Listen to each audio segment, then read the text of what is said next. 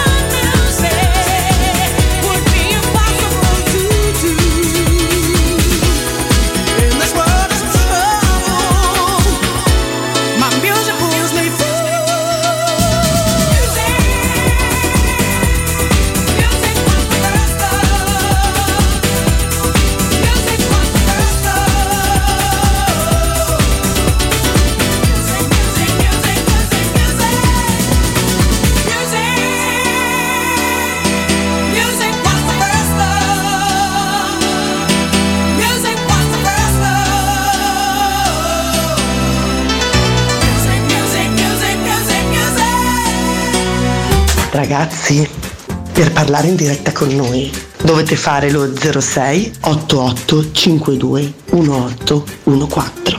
Se siete un po' pigri potete mandarci un testo o un audio su WhatsApp al 342 79 12 362. Dai, vi aspettiamo.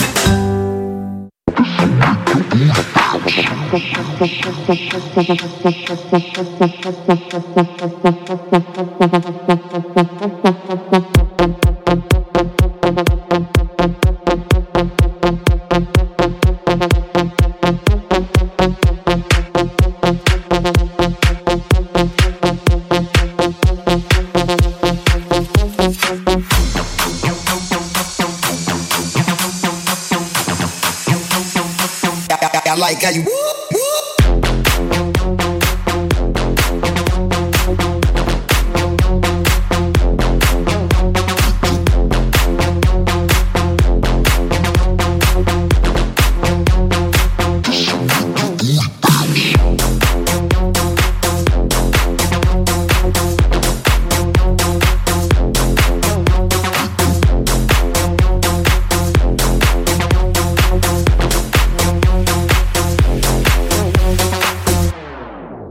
Why? Why? If you have T-Mobile 5G home internet, you might be hearing this Why? a lot. Why? Every time your internet slows down during the busiest hours. Why? Why? Because your network gives priority to cell phone users. Why? Good question. Why not switch to Cox Internet with 2 times faster download speeds than T-Mobile 5G home internet during peak hours? Okay. Stop the whys and visit cox.com/5G home for details. T-Mobile prioritizes certain T-Mobile phone users over home internet users during times of congestion. How powerful is Cox Internet? So powerful that one day, your daughter will be able to simulate a soccer match against some of the world's best players right from your backyard. Get gig speeds powered by fiber from Cox. It's internet built for tomorrow, today. Internet delivered through Cox's hybrid fiber coax network. Speeds vary and are not guaranteed. Cox terms and other restrictions apply.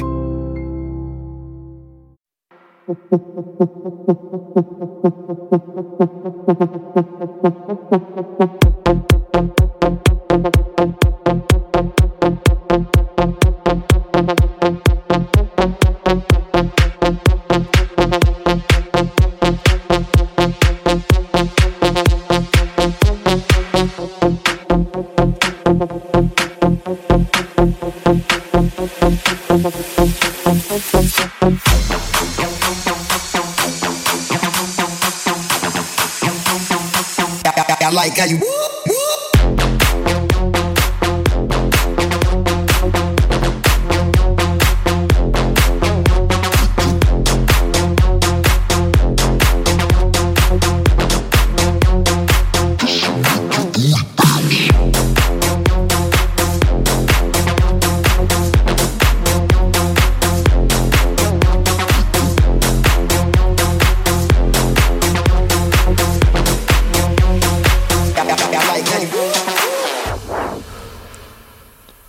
Hai capito che stacco? Ben trovati!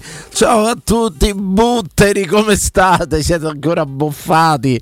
Ciao Manuele! Ciao Dani, ciao Vince. Ancora tracolli Emanuele, come si può dire? Proprio esondato proprio. Ciao Vincenzo, bentornati, ben trovati a mentre tutti. Niente. In questa puntata, anche l'anello, niente. Mentre le solite cose, insomma, quelle che solo quelle mentrano. Assolutamente più tutto che riguarda roba che riguarda anni e anni di accumuli seriali di vari tagli. Ben trovati a tutti, l'avevamo detto in questo dopo le feste ci ritroviamo qua, ragazzi. Per la prima volta Danilo Fiorani credo in onda tra Natale e Capodanno, Oddio, non ricordo. La prima volta non si dimentica mai. Sono talmente tanti anni che il tempo ha fatto il suo lavoro, insomma, ha cancellato parecchie tracce e direi per fortuna il tempo è proprio lui, quello che prima o poi ti trova, non scappa nessuno dal tempo, è l'unica legge matematica e astrofisica. Carissimo Emanuele, carissimi ragazzi, come avete passato questi giorni? Io sono stato 3 giorni veramente, sai, non mi ricordo, un po', c'è presente quegli filosofi, ma non neanche di sinistra, sai, quegli anarchici, chiuso a casa 3 giorni a vedere film, impegnato, mangiare e vedere film, ma manco in tanto a mangiare, anzi, si è lavato per 3 giorni? Assolutamente no. Beh, non esci, se sto a casa non mi lavo. Insomma, io credo che sia credo buon senso, una condizione sine qua non, anche risparmio energetico, però io insisto, mando avanti sta cosa da una vita, estate niente mutande, se sto a casa non mi lavo, sono un italiano semplice, come dire. Carissimo Emanuele, però ho visto una marea di film, mi sono veramente chiuso, i fratelli Coen addirittura. siamo proprio ormai passati ai fratelli Coen, queste varie chiavi, quei film. Sai che ho visto un film che si chiama, tra parentesi, in successo, un gran bel film che si chiama Non è un paese per vecchi, dove non c'è un finale in pratica. Non parla dell'Italia, immagino, questo film. Ci stanno queste varie chiavi di lettura che tu devi dare, comportamenti, non comportamenti. Pensa che ho perso più tempo dopo a leggere le interpretazioni del finale. Io di solito quando guardo questo genere di film, poi dopo mi rivolgo ai forum, alle community, e io trovo un lato che devi vedere tipo che significa, quale significato il finale del film. Mi metto a discutere pure, perché nel senso do le mie interpretazioni. Adesso un altro film che devo vedere, Vincenzo, non so se l'hai visto e mi hanno consigliato su sti forum leggendo, tutto quanto è Fargo. Ma hanno detto è un gran bel film anche Fargo, ma non l'ho visto, lo vedrò prossimamente. Chissà, Capodanno c'ho una chiusa tipo corazzata Potionchina proprio. Bene. C'è anche la serie, mi dice ecco, che di serie, allora c'è anche il Bancomat, Wells Fargo si chiama, se ti interessa. No, è americano. No. Allora, di serie ho finito Bad Guy, ok, mi sono vista tutta la terza stagione di Jack Ryan. Sì, io ancora non l'ho vista, non spoilerare. E mo mi sono chiuso con La Regina del Sud. Ah, ho capito, narcotrafficante. Che pensavo fosse ambientato in Italia, sai, che una tipo dei mogli di Gomorra. No, perché? Invece no, parla proprio della storia vera, da un romanzo di Galbraith Marquez, e parla di sta narcotrafficante, di tutta la sua escalation. Bellissima serie. Ma non fa la fine di Donna Imma, quindi? Come? Non lo so, sì. Non lo so, no. Però gli spoiler perché devi avvertire. No, all'inizio è come tante serie ormai iniziano dalla fine. Ah, ok. Quindi già dicono che la fine è quella. Okay. Partiamo con la storia. Perciò sappiamo la tua storia di speaker, la conosciamo la tua fine. Beh, sì, insomma. Voglio dire, partiamo dalla fine, capito? Per raccontare la storia. Per la fine, quindi già sono direttore artistico del nostro Emanuele. Del nostro Emanuele Sabatino. Mi sono visto, ma erano tipo 10 anni che io volevo vedere. Angeli e Demoni, tratto da film di Dan Brown con Tom Hanks. Ho visto pure Inferno di Tom Hanks, che pensa il regista Ron Howard, quello di Happy Days. Insomma, così non mi hanno entusiasmato tanto. Belli, con questa chiave un po' romanzata, sempre col Vaticano di sfondo, Firenze, l'arte, insomma, e Roma. Belle. Roma che sta diventando veramente uno scenario per sé incredibile. Jack Ryan, il terzo, è ambientato a Roma, sta diventando un set secondo te perché i si sono comprati a Roma? Per firma. Comunque c'è un retro pensiero, sarà andato anche lì. Oggi sono andato all'hotel via Concadoro, Air Palace Hotel, Platinum Motel e tutto. Vado a portare delle pizze, un portoghese. E io gli faccio così per capirci subito, sai, il mio inglese maccheronico. Ma tu non l'hai fatto per capirci subito, è per la mancia, diciamo. Io ho fatto, tu ti aggrappi a tutto per una mancia. Che ancora non mi ha mandato, anzi ringrazio. Portoghese ringrazio. Se mi chiamavi ti dicevo guarda, è inutile che te sprechi tanto. Ringrazio tutti quelli che mi hanno mandato la mancia in questi in questi giorni. E tutto ricordiamo che hanno fino a 1:30 per mandare l'arancia. Date le mance. Tutto. A un certo punto questo portoghese mi chiede perché io gli faccio thank you, happy new year, gli faccio buon anno, insomma, così. Mi dice tipo come si dice in inglese happy new year, buon anno in italiano, gli faccio buon anno. Mi fa come in portoghese, gli faccio José Mourinho, forza Roma.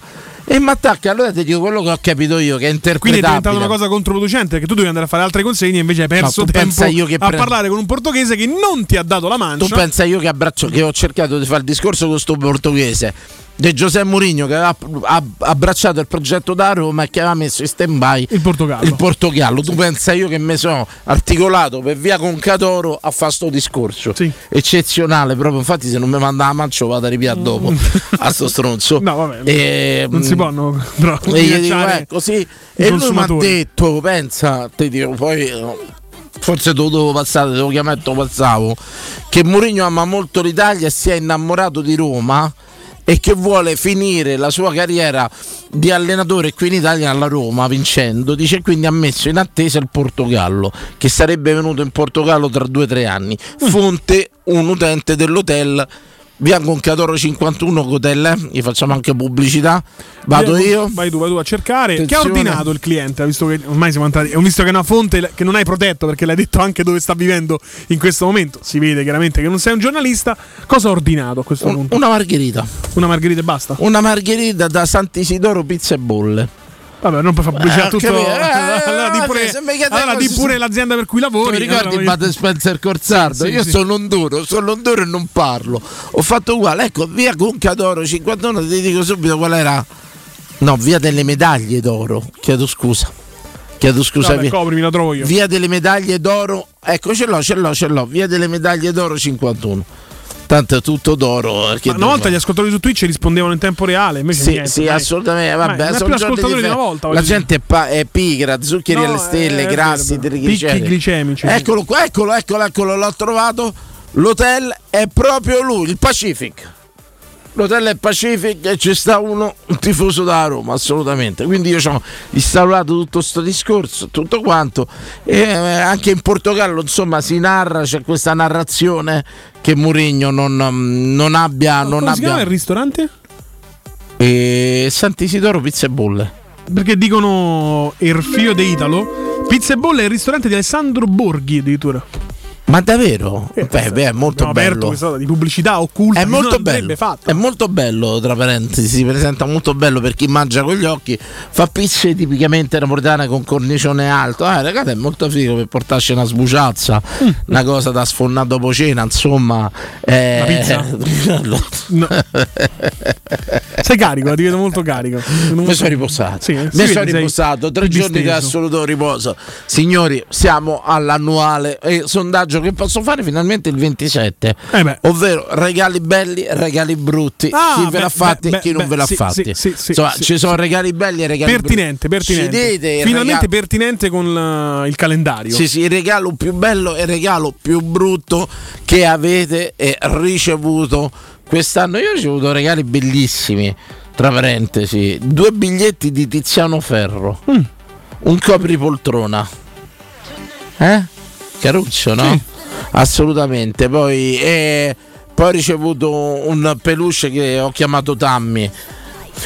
E poi che ho ricevuto non posso dire, non voglio neanche indovinare che peluche sia. Non ti permettere, mi hanno regalato un peluche enorme di nome Tammy, che ho al salone che guarda televisione insieme a me e tutto quanto ho ricevuto, insomma posso dire tutti i regali belli. Ho vinto un cesto, tra parentesi stanno 2 estrazioni vinte, quella per Tirana e quella del cesto. Io ancora il gatto e vinciuolo 10 euro nella borsa. Non l'hai grattato, non l'hai grattato. Non l'ho ritirato. Non l'hai grattato, lo facciamo in diretta dopo? No, c'ho quello già grattato che ho vinto 10 euro, non ne prendere altri 2. Non la direi, fai schifo, fai come al solito. C'ho un bene lì. E insomma, grazie a voi, apriremo le dirette e chiederemo il momento della verità, coperti dall'anonimato, potete dire che quel regalaccio che vi ha fatto vostra zia che non vedete mai, quindi non vi conosce affatto, e anche invece il regalo più bello. Poi i regali dei cugini fanno schifo tanto, mamma mia, dove i regali dei cugini sono qualcosa di inverecondo pure, però ne parleremo nell'arco della serata. Ieri e poi mi sono un po' fermato a vedere Bari e Cagliari, dove c'era Strottman. Ho notato un giocatore che mi hanno detto poi che è un ex Roma, mo c'ha sui 30 anni, ma un esterno, ma lo sai che è bravo? Io sono abbastanza sicuro che la partita non fosse Cagliari-Bari, però. Che cosa? Bari-Genova, scusa, che ero rosso-blu, capito? Ho confuso. Abbi pazienza, anche perché con la storia dei Ranieri ho fatto un macello e tutto. C'è un giocatore de Sabelli, si chiama, ex Primavera da Roma. È bravo, è un bel esterno. Ha fatto tanta gavetta, girato Serie A, Serie B. Ma è di qualità, è uno che a pallone ci sa giocare. Buon fisico. 30 anni c'ha, nella piena maturità. Ma quello rimane uno dei più grandi stranezze del calcio nostrano, Danilo. Nei ruoli dove, voglio dire, non è che ci sia tutta questa fantasia da apportare, tipo un ruolo da binario, il terzino, dove fai la diagonale, vai sul fondo, crossi, dialoghi un po' in mezzo al campo. A volte si vanno a cercare nomi un po' esotici. Che mi piace tanto questa esterofilia dilagante. Lo stesso Vigna, insomma, per carità, un buon giocatore, ha vinto la Libertadores, però 13 milioni non so quanto sia meno forte Sabelli in confronto a Vigna, che è un tuo prodotto della primavera. Io ieri mi sono messo a vederlo, insomma, non è di certo uno col vizio del gol, No, però insomma c'ha dei numeri importanti, è uno che gioca da una vita a pallone. E te devo dire, lo sai quando il terzino terzino, giocatore ormai esterno, chiamalo come chiama, quello sul binario, come li chiamano, il binario di destra, il binario di sinistra, tutti la catena di destra e di sinistra. Sti cialtroni, sti ciarlatani che senti parlare è un linguaggio nuovo. a catena, le cose, tutto qua. Pensavo a Catoni, la catena. Questo è uno che lo fa veramente di qualità, è uno che sa giocare a pallone, per esempio, non è che te butta il pallone e corre. È uno che a pallone ci sa giocare, insomma, no. Tante volte vedi, ci sono sti giocatori che te chiedi, credo che qualche cosa puntata in Serie A l'abbia fatta con le sue squadre. Insomma, ci sono Brescia, Empoli, Genova. Ci sono se Bari, Carpi, il Bari, Brescia, l'Empoli, Genova e Brescia, però è un giocatore anche la trafila nella nazionale, no? Under 18, 4 presenze, 19, 8, Under 28, Under 21, 10, cioè è sempre stato tra i più promettenti delle sue annate. E devo dire insomma che poi una cornice eccezionale, 44.000 persone al San Nicola de Bari, veramente c'era una super cornice, veramente una super cornice, una bella partita. Non l'ho vista tutta logicamente perché mi devo vedere i miei film d'essai, io che ormai sono un, come si può dire, un esperto? No, come si può dire? Un intellettuale. Sì, non mi veniva a mente. Riferito a te non mi veniva proprio questa parola in mente. Però. Assolutamente, un intellettuale. Ci abbiamo una diretta, ma no, prendiamola subito, diamogli il benvenuto. Ciao. Buonasera a tutti, buon anno. Buon anno. Ma è lei? Sono io. Pizzeria chiusa per ferie, a Pisa. Chiusa per ferie. Un abbraccio a tutti quanti e buon Natale a tutti. Grazie Francesco, ben trovato a te, ben trovato. Dove sei di bello? Siamo tutti, la famiglia in macchina, siamo alla barriera di Roma Nord e stiamo in rientro verso la Toscana. Ah, sei venuto e neanche bussato coi piedi, Francesco. Finiti i bei tempi. Hai ragione anche tu, però purtroppo guarda, sono partito da Pisa con la febbre, sono stato in casa e sono partito giusto per venire. Francesco, apriamo il sondaggio subito alla grande con te allora. Regalo più bello, regalo più brutto. Chi te l'ha fatto e cosa? Allora, il regalo più bello sicuramente me l'hanno fatto mia moglie e i miei figli che sono qui con me in macchina. Vigliacco con qua iena a macchina è facile di che t'ha fatto il regalo. Magari è vero, brutto. Scusa, lo conosce bene, ha fatto un regalo. Vai, che t'ha fatto? Mi hanno fatto una catenina con una medaglietta che ho inciso le loro iniziali. Ah, pensavo il tuo gruppo sanguigno. Tipo quello dei militari. Sì. E invece il regalo più brutto, sinceramente, forse due paio di cartine mi suggerisce mia moglie. Chi te l'ha fatti? Chi me l'ha fatta questi cartoni? Un suo zio di terzo grado, penso. Ma una cosa bruttissima, ma almeno spiritosi, giovanili o proprio uno di quelli imbottiti magari per il freddo, le porte. No. Aspetta, lo faccio direttamente. Sì. A noi ci serve la perfidia di una donna per questo sondaggio. Ci serve una donna sincera, diretta, che non bada agli equilibri. Vaffanculo agli equilibri familiari, vaffanculo alla famiglia. No, la famiglia è equilibrio. Vaffanculo pure la tua di famiglia. Ma no, sì, vabbè, è comunque equilibrio. Vai, cara, dici. Quindi no, calzini. Chi gliel'ha fatti? Di che colore? Le righe. Neri e marroncini, sai, proprio da vecchio. Neri e marroncini che righe. Ma in Fero de Scozia, mistolana. Che gli ha fatto sto zio? No, Enrico Poveri. Il top. E tu hai dovuto fingere, ha finto felicità tuo marito, signora? Ho aperto la bottiglia. Signora, ho aperto una bottiglia. ma non fa parlare lei, non fare, facciamo parlare lei. No, perché non voglio, no, se no te poi ne approfitti come al solito. Ma che me ne approfitto? Passamela. Devi capire pure la provenienza di Francesco, non è che può dire tante parole. Ha finto felicità a suo marito, signora. È il solito, no, dai, è stato abbastanza bravo. Poi quando viene a Roma è anche troppo tranquillo. No, perché a me se mi fanno le caro di merda si vede lontano 1 chilometro. Devi lavorare sulla tua faccia da poker. Sì, è vero. No, sai cosa fa? L'unica cosa, c'ha un vizio. Che fa? Lui lascia tutti i regali sul tavolo e deve essere l'ultimo a scartarli. Quindi sembra come che li schifa a prescindere. Ma questa è una cosa mezza calabrese, meridionale, abbia pazienza. Sono usanze del sud che noi non capiremo mai. Vabbè, non è vero. Noi cittadini non le capiremo mai. Anche loro sono cittadini. Ma sì, davvero, scusate. Danilo, ma perché dai del lei a mia moglie? Non siete più in confidenza? Come non siamo mai stati in confidenza io e lei, se non che amici di Facebook. No, pensavo. Assolutamente, ci diamo del lei sempre, vero signora? Certo, sicuramente. Signora, come mai ha scelto un barbaro per accoppiarsi, lei che proviene dalla capitale? Ma perché quando l'ho contato io non era così. Si è mutato col tempo. Ragazzi, tanti auguri, grazie. Auguroni anche a voi. Buon riposo, Francesco, buon riposo, ciao. Un abbraccio grande. Grande ciao, anche ragazzi, a voi, auguri. grazie. Ciao Vincenzo. Capirai, la Mezzia Terme saluta tutta la fascia da Catanzaro e Crotone. Ecco qua, abbiamo salutato, abbiamo mandato i messaggi. Non è che usano i nostri telefoni per mandare i messaggi in codice, per comunicare? Allora, sì, credo siano messaggi. Allora noi andiamo, Vincenzo, in pubblicità. Rimanete, le dirette che ci sono, rimanete, vi prendiamo dopo la pubblicità. E il sondaggio è lanciato. Regalo bello, regalo brutto. Chi va affatto, chi non va affatto. Dai, il day after. Ma tiriamo le somme, quanto hai speso? Ma finge che un regalo bello è come finge un orgasmo? Per l'uomo è impossibile. Pubblicità.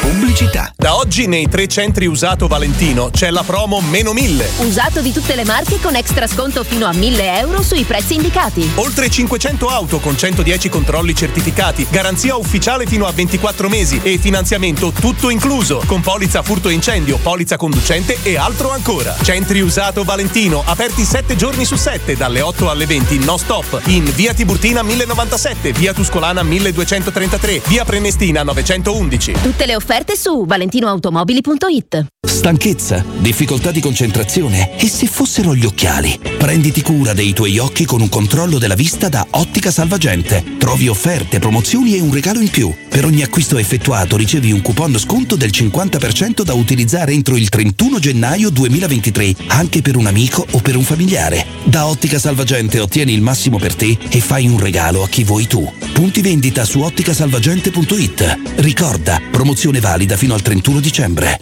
Acquistare le zanzariere Z-Screen a dicembre? Sì, è il momento migliore. Oltre alla super offerta a fine stagione, per gli ascoltatori c'è un ulteriore buon acquisto da 75 euro per la tua Z-Screen, con la garanzia soddisfatto o rimborsato. Chiama subito l'800 196 866 o visita il sito zanzaroma.it. Z-Screen, la super zanzariera, con un super servizio e una super garanzia. Capodanno Cinecittà World Space Park. Guest star, DJ set, Sfera e Basta, Teatro 1 al chiuso, Dinner Show con Jerry Calà e Maurizio Mattioli, The Hot Dinner con Rocco Siffredi e Valeria Visconti, Undermoon Techno Stage al chiuso con Darks J, DJ Rush, Perk, Rose, dalle 18, 12 ore no stop music, 8 cene, 9 stage e attrazioni aperte tutta la notte. Acquista i biglietti su cinecittàworld.it. Buone feste da Teleradio Stereo.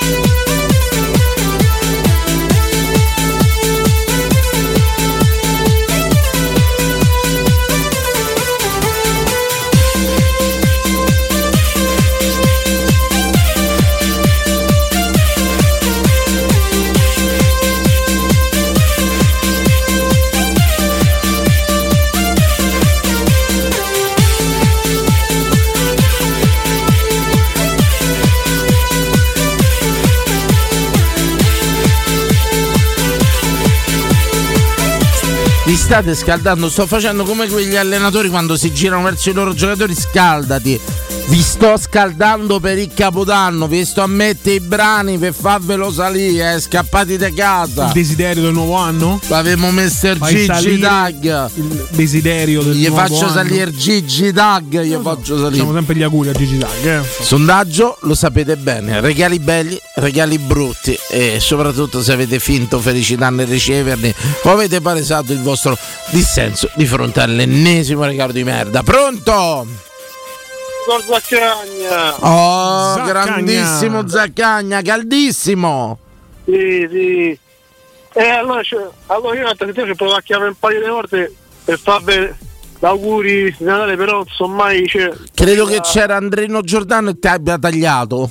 No, però non devi dire questo. No, devi perché dire, no. Beh, le linee sono intasate, tanta gente vuole partecipare alla nostra trasmissione, quindi può capitare di non prendere la linea. Non devi dare la colpa al fonico che sono terreni anche, hanno dei difetti anche i fonici. Sono umani anche loro. Sono imperfetti e vivono di simpatia e antipatia. Ecco, Andrino Giordano, a te Gefferino non vi vogliono sentire. Ve lo dico palesemente. Era ora che si faceva chiarezza.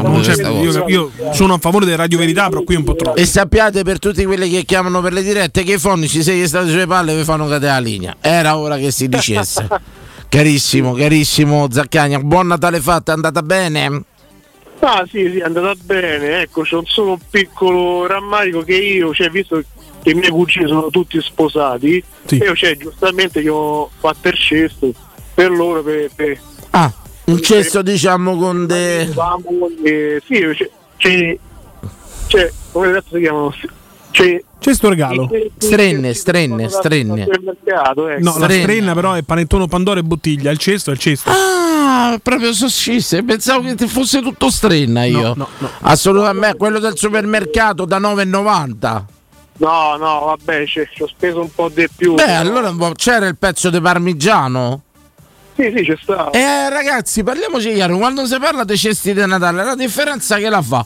Il cacciatorino. Sì. E il pezzo di prosciutto e il pezzo di parmigiano. Anche forse la qualità dello spumante, no? No, ce ne frega niente. A noi se ci metti il pezzo di parmigiano, non entrerai mai nella psicologia del poveraccio, perché non lo sei mai stato. Ma pensa, io volevo farti quello col parmigiano, poi ho fatto quell'altro. Hai sbagliato. Al poveraccio, se gli ci metti il pezzo di parmigiano. Il prossimo anno però mi sa che non può farci. Se gli ci metti il prossimo anno se non lavoro con te, che è faccio? finita così, è finita.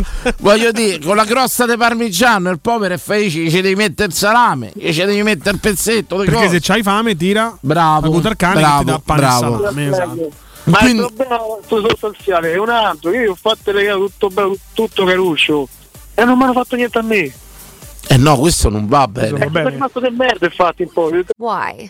If you have T-Mobile 5G home internet, you might be hearing this a lot. Why? Every time your internet slows down during the busiest hours. Why? Because your network gives priority to cell phone users. Why? Good question. Why not switch to Cox Internet with 2 times faster download speeds than T-Mobile 5G home internet during peak hours? Okay. Stop the whys and visit cox.com/5G home for details. T-Mobile prioritizes certain T-Mobile phone users over home internet users during times of congestion. How powerful is Cox Internet? So powerful that one day, your daughter will be able to simulate a soccer match against some of the world's best players right from your backyard. Get gig speeds powered by fiber from Cox. It's internet built for tomorrow, today. Internet delivered through Cox's hybrid fiber coax network. Speeds vary and are not guaranteed. Cox terms and other restrictions apply. Tu che scusa, ma tutti gli anni così è successo quest'anno? Importante. No, allora, mi era già successo un altro anno, poi l'anno dopo che è successo loro, un anno me l'avevano fatto, io non gliel'ho fatto. Poi l'anno dopo. Ma che è una faida? Un anno nell'altro. Se poi fate i regali solo per rinfacciarlo all'altro, possiamo dirlo tranquillamente, non perché avete a cuore i vostri cari. Tanto contento, gliel'ho fatto, invece loro niente, non mi hanno fatto niente. Ecco, vabbè, fa un pezzetto di parmigiano, fame. Hanno fatto, c'è un cesto per la famiglia, però noi siamo in 4, regala a me, c'è una stupidaggine a me, che ne so. Certo, un cesto per la famiglia, che famo, se la dividiamo, ma che discorso. Ma c'era il parmigiano almeno a sto cesto. Sì, Sì, c'è stato. Cesto senza parmigiano è cesto di merda, parliamoci chiaro, ragazzi. Non è vero. Ce ne mette il parmigiano. Dipende se il cesto ma non è salato. che sta faccia mia l'altra sera quando mi ha dato il cesto tuo. Ma dai, era palese che c'era, costoso. non c'era il parmigiano, c'ero rimasto malissimo. Ma perché era un cesto dolce, del dai. torrone di qualità. Io voglio quello con la salamella, voglio quello col parmigiano, voglio quello salato. Una semplice io, se mi regali il torrone quello grosso da 20 euro che anch'io sono contento. Ma quale torrone? Vanno voleva la roba salata. Ecco, vabbè, arriviamo al ma un regalo l'hai ricevuto bello, brutto, niente, brutto. Allora, bello, mi sono io fatto un autoregalo, perché io ormai è presa la tradizione, mi faccio un autoregalo. Oh, un autoregalo. Vabbè, se tu fai brutto è un peccato. No, sta cosa dell'autoregalo ce l'ho pure io. Sì, no, però è difficile farsi un autoregalo brutto. A parte immagino, mi sono fatto un autoregalo di merda. Che ti fanno la busta. Va bene, stringiamo, c'è tante dirette. Dai! Allora mi sono fatto il risico nuovo, perché io il risico nuovo non ce l'avevo. Ah, quello senza Ucraina, bello, l'avevo visto anch'io. Hanno rifatto già. Arrivo a casa la taglio via. Hanno rifatto tutta la Russia intera. Ho capito, figo. Grazie, va bene così. Zaccagna. Chiudiamo con risico nuovo. Grandissimo Razzaccagna. Altra diretta 06885218. Regali belli, regali brutti. Forza, ciao. Pronto? Sì, ciao. Ciao ragazzi, sono Riccardo. Oh, Riccardi, te stavo a pensare l'altro giorno. Come state? Un trionfo. Tutto bene. Allora, considerate che io ho passato gli ultimi 2 mesi senza lavorare. Beh, è buono. Se è una scelta tua è buono. No, perché mi sono fracassato un gomito. Che cosa? Che hai detto? Mi sono fracassato un gomito. Ah, ti sei fatto male. Ti sei fracassato un gomito? Come hai fatto? Ma non stai a fare l'agente immobiliare, scusa? Sì, solo stavo andando a un appuntamento, ho fatto un botto clamoroso. Ma tanto sei una partita IVA, cioè no. No, per fortuna c'ho l'assicurazione, se no mi morivo di fame. Cioè, mi hai fatto il botto col motorino, con la macchina, vuoi raccontarci questo triste evento? No, con lo scooter sono andato lungo. Ho capito. Cioè, una cosa, più che altro è la zona che è delicata. Qual è la zona? Il gomito è brutto. Ah no, lui pensa alla zona immobiliare, che Danilo. Sono idiota io. Sì. Scusa Riccardo, perché lui pensa che se ti rompi il gomito in una zona di periferia è diverso. No, pensavo che strada rispetto a un gomito rotto ai parioli. Bravo. C'è pure modo e modo di rompere, se è giusto. Se ti può interessare, mi sono rotto in zona Torre Vecchia. Ma che dai, c'è stato ancora che ci stanno Torre Vecchia, gomito nuovo. Che ci stanno ancora là strade fatte di paglia e mattoni? No, c'è sta asfalto. Sì, guarda, io prettamente lavoro a Balduina. Sono molto meglio a Torre Vecchia che a Balduina in strada. Diciamolo finalmente. Guarda, non conosco. Non vado mai fuori Roma. Stasera stavo da quelle parti, vero? Giusto, quella, no? Medaglia d'oro è là? Sì, medaglia d'oro. Medaglia d'oro, no, chiedevo a parte scherzi. Ecco, carissimo Riccardo, regali belli, regali brutti, dici tutto. Allora, regalo bello. Mia mamma, perché si ricorda della mia passione, della mia malattia. Mi ha regalato il viaggio per Milano, ha detto che vedete venire a Roma. Oh, questo è un bel regalo. Una mamma che si occupa della trasferta del figlio. Bello. E per il resto non ho ricevuto regali. Ma la tua ragazza, niente. No, ma ancora i regali se fanno per Natale. Ma ha fatto a ottobre e basta. Io pure io ho fatto a novembre. Ancora queste usanze tribali. Una cosa tu sei del partito il mio grande regalo e non farti fare il mio regalo. Io combatterò sempre per regalo a Natale invece, perché è bello. È bello il pensiero della teoria. Poi io sono uno che gli piace fare regali, l'ha visto pure Emanuele. Grande fantasia. Grande impegno. Io sono della teoria Zlatan. Ovvero? È inutile che gli faccia regalo, lei ha già Zlatan. Ho capito, giustamente. Riccardo, grazie per questa chiamata che non ha portato un cazzo al sondaggio, però ti esprimiamo la nostra solidarietà ma il gomito con cui ti segui? No, anche perché insomma mancino. Bene, sono sempre penso, sai, io mi sono mai fatto male a te, o almeno a rotore da spalla. Se lo blocchi non riesce a fare a rotore, dici il gioco. Grazie Riccardo, faccia un assunzao. Che poi sentirlo. È inutile che lo facciamo noi la sera, perché a quanto pare dai racconti. Ce l'ha detto il capitano Timpano, che salutiamo. Gli facciamo anche gli auguri di buon Natale, gli facciamo, insomma, ormai mio capitano. Ormai ha spopolato il capitano Timpano. Pronto? 0688 521814. Ci sono anche i messaggi dell'audio. Io credo ormai, Danilo, che a Roma quando si intona l'inno un capitano, il coro un capitano, c'è solo un capitano, quasi tutti inneggino a Guglielmo Timpano. Credo di sì, ormai no. Non vedo proprio alternative. Credo che sia la maglia numero 10 Timpano è già stata stampata. Tra parentesi, bellissima, o voglio dire. Tanto qui c'è sta pure sta deriva strana del non nazionale, no? Io non seguo la nazionale, me ne frega niente, la nazionale mia a Roma, di qua, di là. Ragazzi, maglietta strepitose, nuove magliette dell'Adidas dell'Italia. Strepitose. Bella, insomma, bella, blu, con le 3 bande bianche, con le free stripes dell'Adi Dazzler, insomma, l'italica Adi Dazzler, insomma, questo connubio Roma-Berlino. Dice Roberto, Roma-Berlino-Tokyo. A parte scherzi, ma finché non facciamo le maglie di Hugo Boss sono tranquillo. Andatevi a vedere la nuova maglia della nazionale italiana, come ha fatto Sabatino sicuramente. Sì. Cioè, no, io no, perché pensa, la mia nazionale è la Roma. Ma dai, ti stai guadagnando un nuovo orario, forza, avanti tutta. Allora andiamo a dare pure un saluto agli amici di Twitch. 0688 521814. Regali belli, regali brutti. Chi vi ha fatto un regalo bello, chi vi ha fatto un regalo brutto, e tra un po' entriamo anche a casa nostra, carissimo Sabatino. Salutiamo tutti i Twitch collegati. Vai Sabba. Bravo, Torre Vecchia meglio di Balduina come strade, dice Enrica Marcellini. Non conosco. Se volevano il risico senza Ucraina, bastava prendere quello vecchio fatto nell'84. Ci stanno, io penso che qui il risico vecchio con le planimetrie vecchie geografiche abbiano un valore immenso quei vecchi stati, Chissà Dici, se trovo. Da collezione? Credo di sì. Io penso che conservo. C'è un gioco. Cioè, quei carri armatini hanno sparato davvero? Come? Quei carri armatini hanno sparato davvero? Sì, sono radioattivi. Il risico è radioattivo. Io c'ho un gioco che hanno tolto dal commercio e lo conservo ancora sigillato. Era il Monopoli degli Ultra, il gioco degli Ultra, levato dal mercato. Mo ti faccio com'è il Monopoli? Tipo, vai sulla casella autogrill e non paghi. A me mi è entrato in mercatino quando lavoravo al mercatino.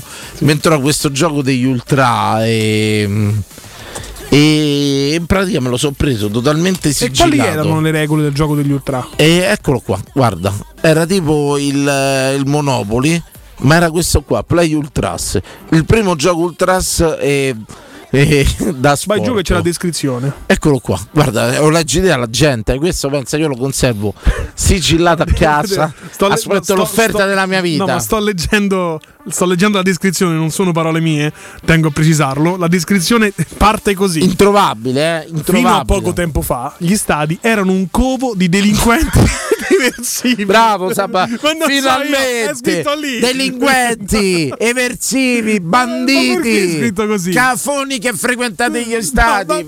Io continuo a leggere, e non sono Sabatino. Parole mie, è il pensiero è il sito uplay.it. Era ora che ti schieravi contro gli ultra di tutta Italia. Bravo, tuo figlio di un carabiniere finalmente. Vai. Non mettere carne sul fuoco. Basta i delinquenti allo stadio. Vai Sabatino. Allora, la descrizione del gioco: fino a poco tempo fa gli stadi erano un covo di delinquenti ed eversivi. Le partite passavano oramai in secondo piano, dati i continui episodi di violenza e razzismo operati da veri e propri criminali travestiti da pseudotifosi. Ma che ha scritto sta roba? Vai, descrizione. Per fortuna sono state emanate una serie di norme ad hoc che, con l'introduzione di tornelli, tessere e divieti di trasferta, hanno finalmente vinto la piaga sociale più sconcertante dell'età moderna. Vai Sabatino. Ce la faccio. Sei un grande Sabatino, era ora che qualcuno lo dicesse. 2 punti gli Ultras. Il vero problema di questa società, di questo mondo, sono gli Ultras, diciamolo, vai. La nostra società è salva. Gli stadi sono tornati sicuri e i divani e salotti italiani la domenica pomeriggio sono di nuovo un centro di aggregazione e festa familiare. Nonostante tutto, con orgoglio, strategia ed un pizzico di coraggio, c'è ancora qualche cane sciolto che ha voglia di rovinare la festa. Agirete sia agirete sia da tifoseria ospite, attenzione, sia da quella ospitante, occupando territori, tendendo imboscate, affrontando la legge e gli avversari, senza dimenticare mai che l'obiettivo finale è quello di entrare nello stadio per sostenere la propria squadra. Il primo vero gioco strategico sul mondo degli Ultras, sarcastico, appassionante, avvincente, dove oltre alla sorte anche l'orgoglio finisce per influenzare il tuo cammino. All'interno troverete una grande plancia di gioco, 2 dadi da 6, 10 miniature già dipinte di ultra giallo-rossi, la Digos, 8 bandiere all'interno della scatola, 8 bandiere giallo-rosse, 10 miniature già dipinte di ultras biancazzurri, 8 bandiere biancazzurre, 16 miniature già dipinte di cellerini, 119 carte illustrate, 15 mazze, 88 adesivi per i gruppi ultras, un libretto per che annotare i punteggi nel regolamento. Beh, signori, io questo gioco ce l'ho totalmente imballato e chiuso. È un gioco introvabile perché l'hanno tolto dal commercio. Pensa che facciamo qualcosa per far cambiare la descrizione a questo sito. Questo gioco poi andava i proventi, gran parte dei proventi sarebbero andati in beneficenza. Invece calcola che dopo un mese l'hanno tolto di mezzo. Fatto sta che io a scopo di lucro, lo dico apertamente, non ho avuto manco il coraggio di aprirlo. Lo tengo in celofanato e chiuso dentro un armadio. Sperando in un'offerta sontuosa, faraonica, un giorno all'altro. Ci vorrei recuperare su sta cosa. Sai, è un gioco da tavolo, è il Monopoli degli Ultras, totalmente introvabile in commercio. Ora le cose su due, me verrà storto con la forza. Credo di sì. Preso per il collo e dacci sto gioco. Io dico solo una cosa, tu già ci mangi con la Roma, adesso vuoi mangiare anche con gli Ultras della Roma gioco da tavolo. Vabbè, no, di vita tua, fermo, va benissimo. Fermo, non siamo detto che voglio mangiare con gli Ultras della Roma, ma voglio mangiare con gli Ultras di tutte le squadre.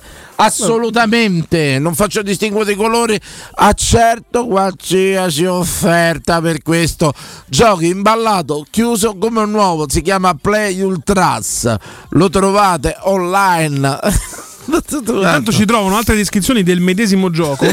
2 tifoserie opposte si sfidano in un percorso di 96 caselle con l'obiettivo di arrivare allo stadio con più uomini e più bandiere possibili. Un tragitto senza esclusione di colpo. Why? If you have T-Mobile 5G home internet, you might be hearing this a lot. Why? Every time your internet slows down during the busiest hours. Why?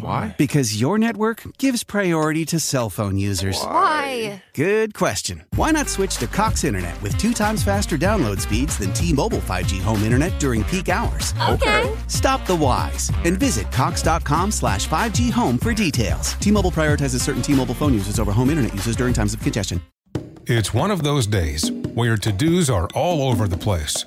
On today's list, a teeth cleaning at 6 a.m., returning the not-so-fake cowhide rug at 9, scooping up a vintage stereo from Marketplace in Bethesda, at first to show up with cash PM, and picking up Cousin Rick at Reagan at 3 a.m. Zip if odd errands at odd hours. With Zipcar, you can book cars near you in DC anytime you want, with gas included, which makes days like this, well, just another day. Join and drive in minutes at zipcar.com. Dove sono previsti scontri tra tifosi e contrattempi con la polizia. Protagonista la squadra mobile, nota al tifo come Celerini. Per chi lo vuole, quanto può vale un gioco così? Beh, dopo questa descrizione credo tanto. Introvabile. Il suo valore 3.000, 4.000, 5.000. Dai, 5.000 va bene. All'asta da Sotheby's, introvabile. Non esiste copia in Italia. Ce l'ho solo io conservato gelosamente. Mo fate a casa, trovo tutti pensa ammazzati. Che io ho la versione con gli hooligans inglesi prima della Thatcher. Quindi il gioco è più cruento ancora, esatto. Allora signori, però è tutto vero, te mando le foto se lo vuoi vedere, ma è una scatola grossa. Pensa, mi entrò al negozio e tutto quanto, lo valutai io. Ho fiutato subito la cosa perché ho fatto una ricerca e ho detto questo sia un giochetto così tipo io ho tolto a 15 euro. Beh, tutto quanto costava grande pubblicità sta facendo al mercatino. Costava 66 nuovo, costava 60 nuovo, l'ho preso e via. Guarda, mi sono levato di soddisfazione perché però scusa, tu hai appena detto che 66 costa da nuovo. 60 nuovo. Perché vorresti venderlo a 5.000? Perché non è stato venduto. Vabbè, ma si trova online nuovo? Non si trova. Non c'è traccia. Leggi. Cioè tu su questo sito non puoi ordinarlo? Esaurito. Scendi? Prego. Guarda. Contiene l'articolo non è disponibile. Puoi utilizzare il nostro sistema di notifica per sapere quando sarà nuovamente disponibile. Ma la legge. Attenzione, pezzi limitati. L'hanno ma non ci stanno in Italia. Non ce l'ha nessuno. E io ho trovato sto pezzo unico, credevo che fosse in cartolaio, che si è venduto roba del genere. Ma non ci stanno in Italia. Ce l'ho solo io, ce l'ho.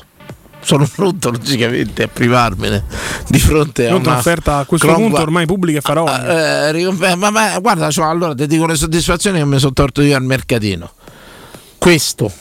La collega tua. La 2. E diciamo subito quello che interessa al nostro pubblico purtroppo. Poi andiamo avanti. Questo gioco. La bottiglia di Cinzano della Coppa Campioni della Roma. Sì. L'Asti Cinzano fece una bottiglia celebrativa per la Coppa Campioni della Roma, quella.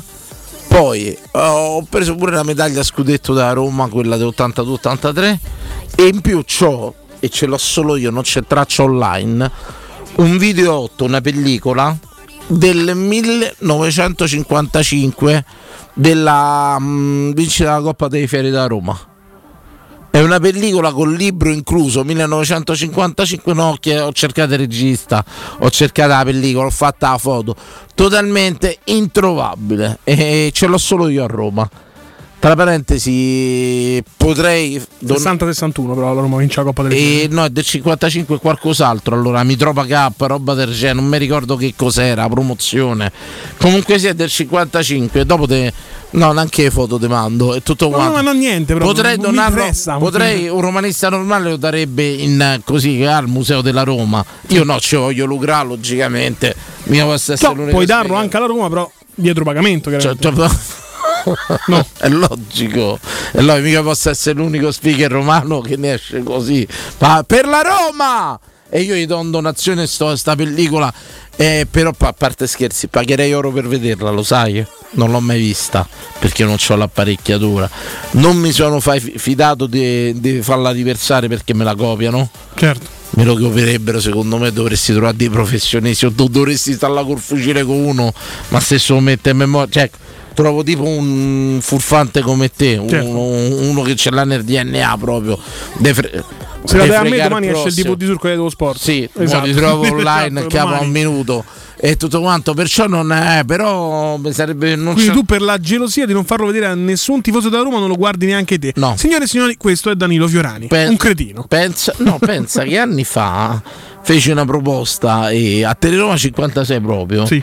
Di fare una proiezione di sto film che ormai era tutto quanto commentato da diciamo Petrucci, Mimmo Ferrari, chi poteva commentare diciamo una stagione, un evento del genere, Piero Torri, insomma gente che ha vissuto quei momenti storici. Logicamente la proposta sappiamo che fine ha fatto e tutto quanto accolta con riserva. Mi faranno sapere. È un po' come quando descrivi a queste piattaforme Globo, queste cose qua, insomma, te faranno sapere. Ma perché non ci piano noi italiani? Non lo so. È una cosa grave. Questa è una cosa grave, io non credo sia così. Non è così, non è. Io non lo so, non riesco a entrare da nessuna parte. Va bene, comunque andiamo oltre. Regali belli, regali brutti, ne parliamo stasera. 06 88 52. Io comunque non ti farei entrare da nessuna parte neanch'io. Infatti la domanda è al contrario: come mai qua dentro ti fanno entrare? Giustamente. Voglio dire, come mai qua ci sono come mai? ancora italiani? Indaghiamo. Ancora italiani ci sono, assolutamente. Ma io ho capito pure sta cosa, però, sai, Dice italiani non fanno più, dice perché gli immigrati fanno i lavori che non vogliono fare gli italiani. Però io ci sono arrivato a capire qual è l'arcano. Non è che gli italiani non fanno i lavori che non vogliono, che fanno gli immigrati. Gli italiani fanno pure i lavori che fanno gli immigrati, ma chi i diritti? Nel senso, purtroppo dell'immigrato se ne approfittano e l'italiano non si fa approfittare. Non so se posizionare questa tua affermazione a destra o a sinistra, mi piace. Non lo so come può essere anche accolta da tutti, in effetti. Però oggettivamente l'immigrato accetta quello che l'italiano non accetta. Oggettivamente sta povera gente che viene dalla guerra, viene dalla fame, accetta condizioni che l'italiano è evoluto, che fa parte del discorso anche Cioè tu stai dicendo, tra virgolette, sì, che non è che l'italiano non vuole raccogliere i pomodori, non vuole farlo a 2 euro l'ora, sì, ma se domani mettessero dei contratti a 7 euro l'ora, 7,50 con le ferie pagate, forse anche gli italiani andrebbero a raccogliere i pomodori. 13esima, 14esima in malattia, forse anche gli italiani andrebbero a raccogliere i pomodori. Non abbiamo la controprova ancora, ma giustamente, mo perché io sto a fare una guerra profonda, forte, no? Che ci sono sti ristoranti che molti fanno aspettare i rider fuori. Sì. Ora se tu non c'hai in ordine comprendo che stai fuori, ma se io prendo un ordine come rider, perché devo aspettare fuori? Io sto a fare visite in cliente, io sto là a ritirare un ordine. Un cliente che forse ha delegato, ha pagato, ha ordinato anche molto prima di chi è poi presente in fila e ha pagato il servizio. Perché io devo stare fuori al ristorante, aspettarlo una notte freddo al gelo a meno 10 gradi, quando, perché se non c'è un ordine non è che mi metto dentro il ristorante a bivaccare, ma se io vengo a ritirare un ordine e quindi sono un cliente delegato e tutto, perché io devo stare fuori dal ristorante? Perché chi ha deciso? Dove sta scritto che il locale pubblico deve mettere fuori sta povera gente che sta là per prendere un ordine e tutto quanto? Qual è il problema? Che sta povera gente che viene dalla fame, viene dalla guerra, accetta queste condizioni. Se ci va l'italiano e gli dici a luna di notte esci fuori mentre aspetta l'ordine, l'italiano ti dice no, esci te, esci. Perché io sto a fare visite in cliente, rimango dentro il ristorante a aspettare che mi dai l'ordine, perché non c'è una legge che mi vieta ad aspettare dentro. Immagino questa sia una storia totalmente inventata. Qual è totalmente di fantasia? Capisci qual è il problema? E allora capisco pure che certa tipo di manovalanza e manodopera viene prediletta a chi non fa problemi. Di fronte a un cagagazzi italiano di 48 anni, avvezzo, che non è proprio scemo, che non piscia dal ginocchio, capisci che voglio dire? Pubblicità, torniamo tra poco, regali belli, regali brutti, Teleradio Stereo, a tra poco. Tonight we turn off the bass, let's fly high up into space, we're superstars day and night, no doubt we are the highlight. Pubblicità. A Capodanno fai esplodere la tua felicità con Piro Fantasy Star, il più grande assortimento di fuochi artificiali di Roma, razzi, candele romane, coni multicolori, girandole ed effetti originali. Piro Fantasy Store, garanzia, qualità e professionalità al tuo servizio. Siamo alla Rustica in via Nicandro 40 e 44, ad Acilia in via Usellini 317 e a Sant'Angelo Romano in località Fonte Rotonda. Per informazioni chiama lo 06 22 90 489 oppure visita il sito www.pirofantasy.it. Gentili passeggeri dello shuttle Volkswagen T-Roc, stiamo arrivando su Marte. La temperatura è di meno 63 gradi. Accomodatevi per essere teletrasportati alla base. Ci auguriamo di rivedervi presto a bordo. Un giorno potremo vivere nello spazio e tutto sarà più digitale e semplice. Inizia ad abituarti. Entra nell'era della tecnologia per tutti.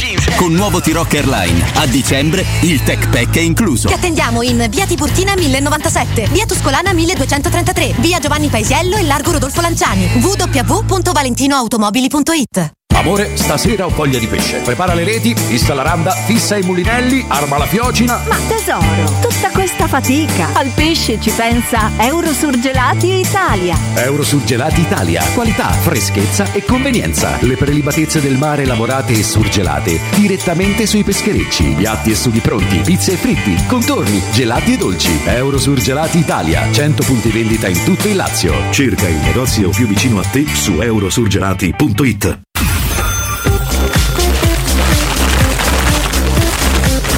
Radio Stereo augura a tutti buone feste. Risponde la segreteria telefonica di Babbo Natale.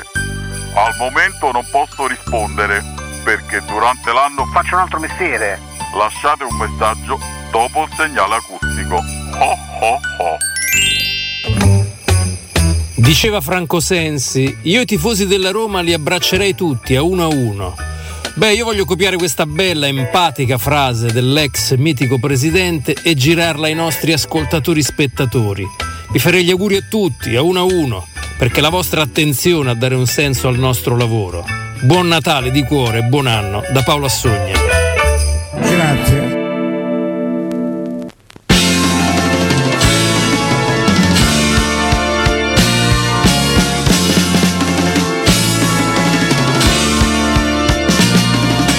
Non basta il tipo della tua vita, della tua squadra, i fedi infinita. In settimana fagli i striscioni e poi domenica inneggia i campioni. Ragazzo ultra, ragazzo ultra. Nella tua curva passi le ore, gridi di slogan, ricco d'onore. I poliziotti ti danno la caccia, è già famosa ormai la tua faccia. Ragazzo ultra, ragazzo ultra.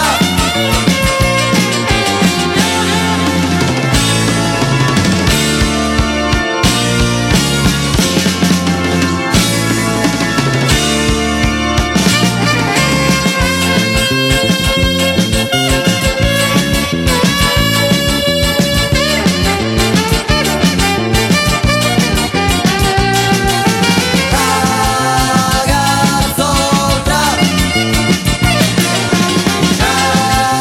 ragazzo ultra. Un nuovo nome t'hanno già dato, pazzo teppista emarginato. I giornalisti vogliono spiegare, solo che un ultra ti può capire. Ragazzo ultra, ragazzo ultra.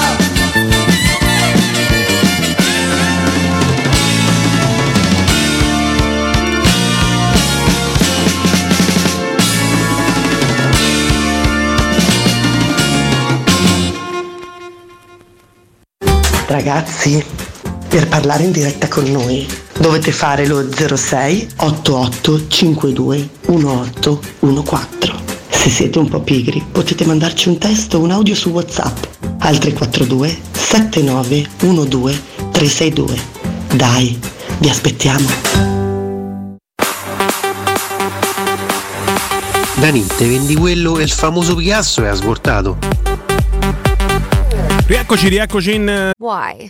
If you have T-Mobile 5G home internet, you might be hearing this Why? a lot. Why? Every time your internet slows down during the busiest hours. Why? Because your network gives priority to cell phone users. Why? Good question. Why not switch to Cox Internet with 2 times faster download speeds than T-Mobile 5G home internet during peak hours? Okay. Stop the whys and visit cox.com/5G home for details. T-Mobile prioritizes certain T-Mobile phone users over home internet users during times of congestion. It's one of those days where your to-dos are all over the place. On today's list, a teeth cleaning at 6 a.m., returning the not-so-fake cowhide rug at 9, scooping up a vintage stereo from Marketplace in Bethesda, at first to show up with cash PM, and picking up Cousin Rick at Reagan at 3 a.m. Zip if odd errands at odd hours. With Zipcar, you can book cars near you in DC anytime you want, with gas included, which makes days like this, well, just another day. Join and drive in minutes at zipcar.com.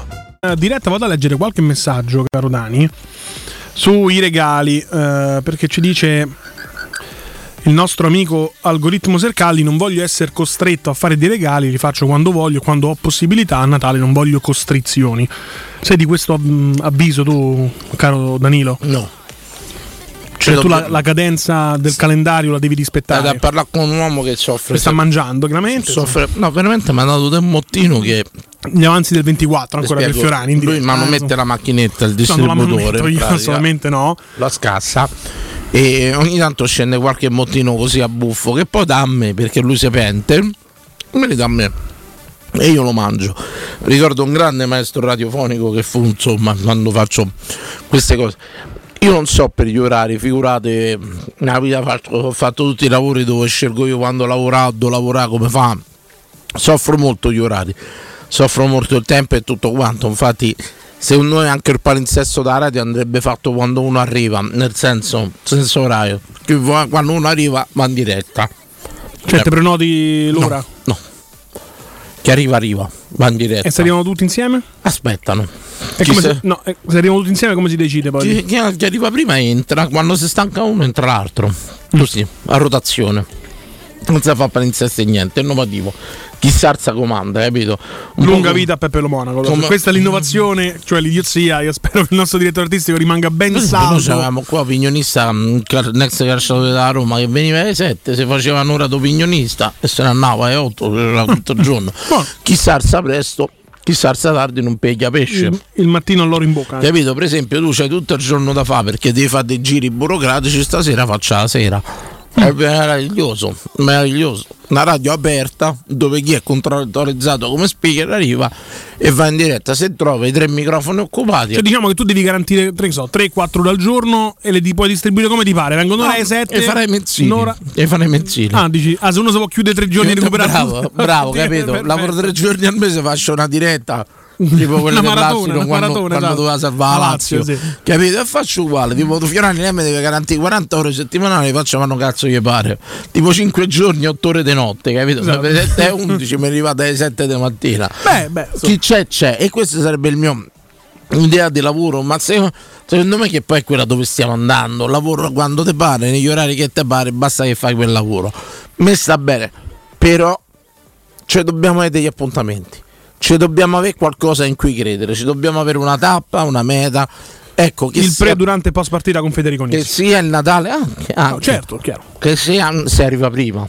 No, vabbè, se arrivi prima tu fai te. Ma tipo il Natale. Come faccio io? Chi vuol fare pre-partita e dopo partita chi arriva prima? Immagina gente che arriva 2 giorni prima a farsi il pre-partita e tutto quanto. Però secondo me è importante averci delle date dedicate, e ripeto, sempre per darci una scusa, per fare quel pensiero, quell'attenzione che magari abbiamo anche. Ecco, io sono una persona che ha più pudore dei sentimenti che del proprio fisico, ecco, e molto spesso è Natale, un compleanno, quello che sia, può essere un'occasione per sbloccarsi un attimino, per dare quel qualcosa in più che non si riesce a dare in normalità, e magari poi arriva al punto, perché come diciamo sempre, però scusami Danilo, ma non sono buoni tutti a dare un po' di più a Natale?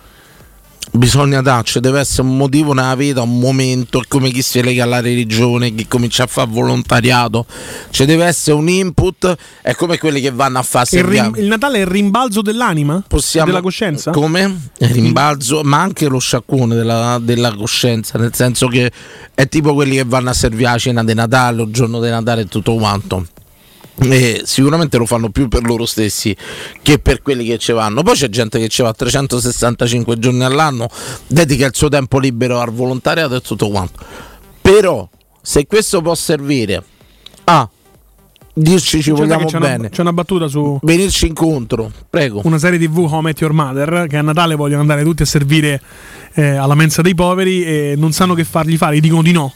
E loro dicono: come rifiutate il volontariato? Lui fa: Ciccio, è il 24 dicembre, tutti vogliono fare volontariato. Quindi insomma hai colpito nel segno. Fiorani a Sercalli sei un porciaro, sei. Chi è Sercalli? Sercalli credo sia non è il soprannome di Matteo Bonello, Sercalli, non lo Fiorani, so. Non chiamatemi guru, va benissimo, grazie a tutti, grazie Alessandro. E tutto là, però ci dobbiamo avere una data, ci dobbiamo avere un giorno dedicato che può essere, che può aiutarci. Poi il giorno in cui aggrapparci. Ogni momento, sì, ce lo dobbiamo dare, perché poi ti ripeto, noi scappiamo dal tempo, ma il tempo ci trova sempre, prima o poi ci trova, perciò c'è poco da fare. Mi fate una chiamata, mi dite regali belli, regali brutti, ma magari non hanno ricevuto regali brutti. Io mi aspetto un po' di sincerità. No, sì, assolutamente. Un po' di sincerità. Regali belli, regali brutti, ci devi mettere tutti, pure quelli che hai ricevuto qui radio Sabatino, dei regali. voglio dire, regali belli. Il regalo più bello è sicuramente una bottiglia di champagne al nostro direttore commerciale Sandro Croce, che ringrazio. Che ti hai riscordato qua. Se non me la ricordavo io, aveva lasciata qua, penso. Vabbè, me la stavo facendo io, infatti. Ma non è che me l'ho dimenticata, l'hai fatta sparire, allora non la trovavo. No, dire. Se l'era veramente dimenticata, io l'ho preso, ma la stavo portando via io. Me l'ha vista in mano, quella è mia.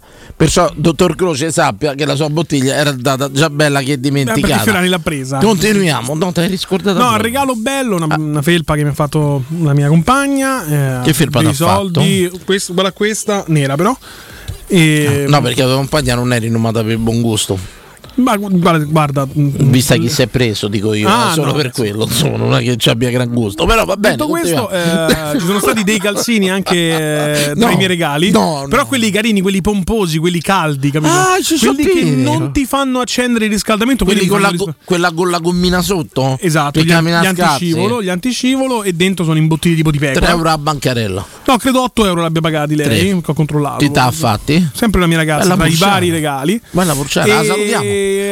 Bustine di soldi che comunque io gradisco sempre, e non del Qatar, ci tengo a precisare, dei miei genitori. Regalo brutto. Quanti soldi? No. Dai, dimmelo. No, però devi calcolare che sono figlio unico, i genitori hanno lavorato da sempre, che fra poco che sta per nascere la nipotina, Millino. siamo più o meno più o meno la tariffa è quella. Millino. E regalo brutto invece di un mio zio che mi ha fatto recapitare, tra l'altro neanche ha tolto il prezzo, 10,90 €, 2 calici di vino, e io non bevo, mai bevuto credo il vino in vita mia. 2 ospiti, dai. E la mia compagna incinta non può bere neanche lei, quindi insomma, riciclato? Ma forse sì, io lo ringrazio uguale perché comunque sono carini, io ci metterò la Coca-Cola, però non è, sai che mi non è proprio il massimo, non ha proprio centrato i miei gusti. Mi è successo a un compleanno mio, uno dei tanti compleanni che hai partecipato pure te, ma anni prima era, insomma, quando erano molto più popolati, carissimo Sabatino, mi si presentarono con un regalo riciclatissimo, e io sai compio gli anni a gennaio, e mi si presentano con un kit per fare il mojito, cioè fatto quel mojito. Un kit, allora erano sti 2 bicchieri tipo rock, quelli là che si possono mettere nel surgelati. Come si chiamano, Vincenzo, tu che sei del mestiere? Sti bicchieri che vanno dentro il surgelati rock, che non si spaccano, diventano opacizzati. Bicchiere da liquore, quello da limoncello, che si mette dentro il freezer e lo tiri fuori che è già ghiacciato. Sì, quello là. Poi c'era sto coso di legno per fare il pestato e tutto quanto, e cioè, un regalo per un compleanno di merda, calcolando che io non vivo da solo, cioè non sono appassionato dei pestati, sai, dice, sai, mi metto a fare da solo i famosi cocktail di Danilo Fiorani. Beh sì, d'inverno, i famosi cocktail invernali di Danilo Fiorani. Lui era un bel purciaro rinomato e tutto qua, ma mi si sono presentati con questi 2 bicchieri con sto coso per far pestato, poi tu lo sai che e poi secondo me a volte faccia eloquente, a me del regalo in sé per sé non frega nulla, però a volte mi immagino il processo a cui si è arrivato per portarmi quel regalo, dalla serie tipo Arciccione che gli famo, dai quei 2 bicchieri là, capito? È quella il vero insulto, non poi il regalo in sé credo per che sé. stassi anche più in forma, capito? Sì, ero molto più lanciato, molto più ero il terrore delle fidanzate degli altri, insomma, all'epoca, che non ero io il terrore, erano loro che si innamoravano di me, sai? Dinamico, giovanile, simpatico, insomma, fluido, di parola facile, bravo, bravissimo. È un grande lessico. E mi si presentano Sabatia a sto compleanno con sto regalo che tu dici poker face, no? Uno ci deve avere la faccia capace, essere in grado di io non sono in grado, insomma, tu sai che io proprio così, ok. Che poi il regalo di merda ha un minimo comune denominatore, ovvero tu lo guardi e dopo 5 secondi fai, ma che cos'è? Quello già hai capito che non è piaciuto, non hai centrato nel segno, insomma. A me poi regalato un bicchiere. No, ma tu a scarto il regalo guardi e fai, che cos'è? Ma poi serie... tu quanti anni sai, me conosci? 2, 3, quanti sono? 4-5. 4-5, ma ti sembra uno che si mette a fare i cocktail da soli? No. Obiettivamente. Dai Sabati.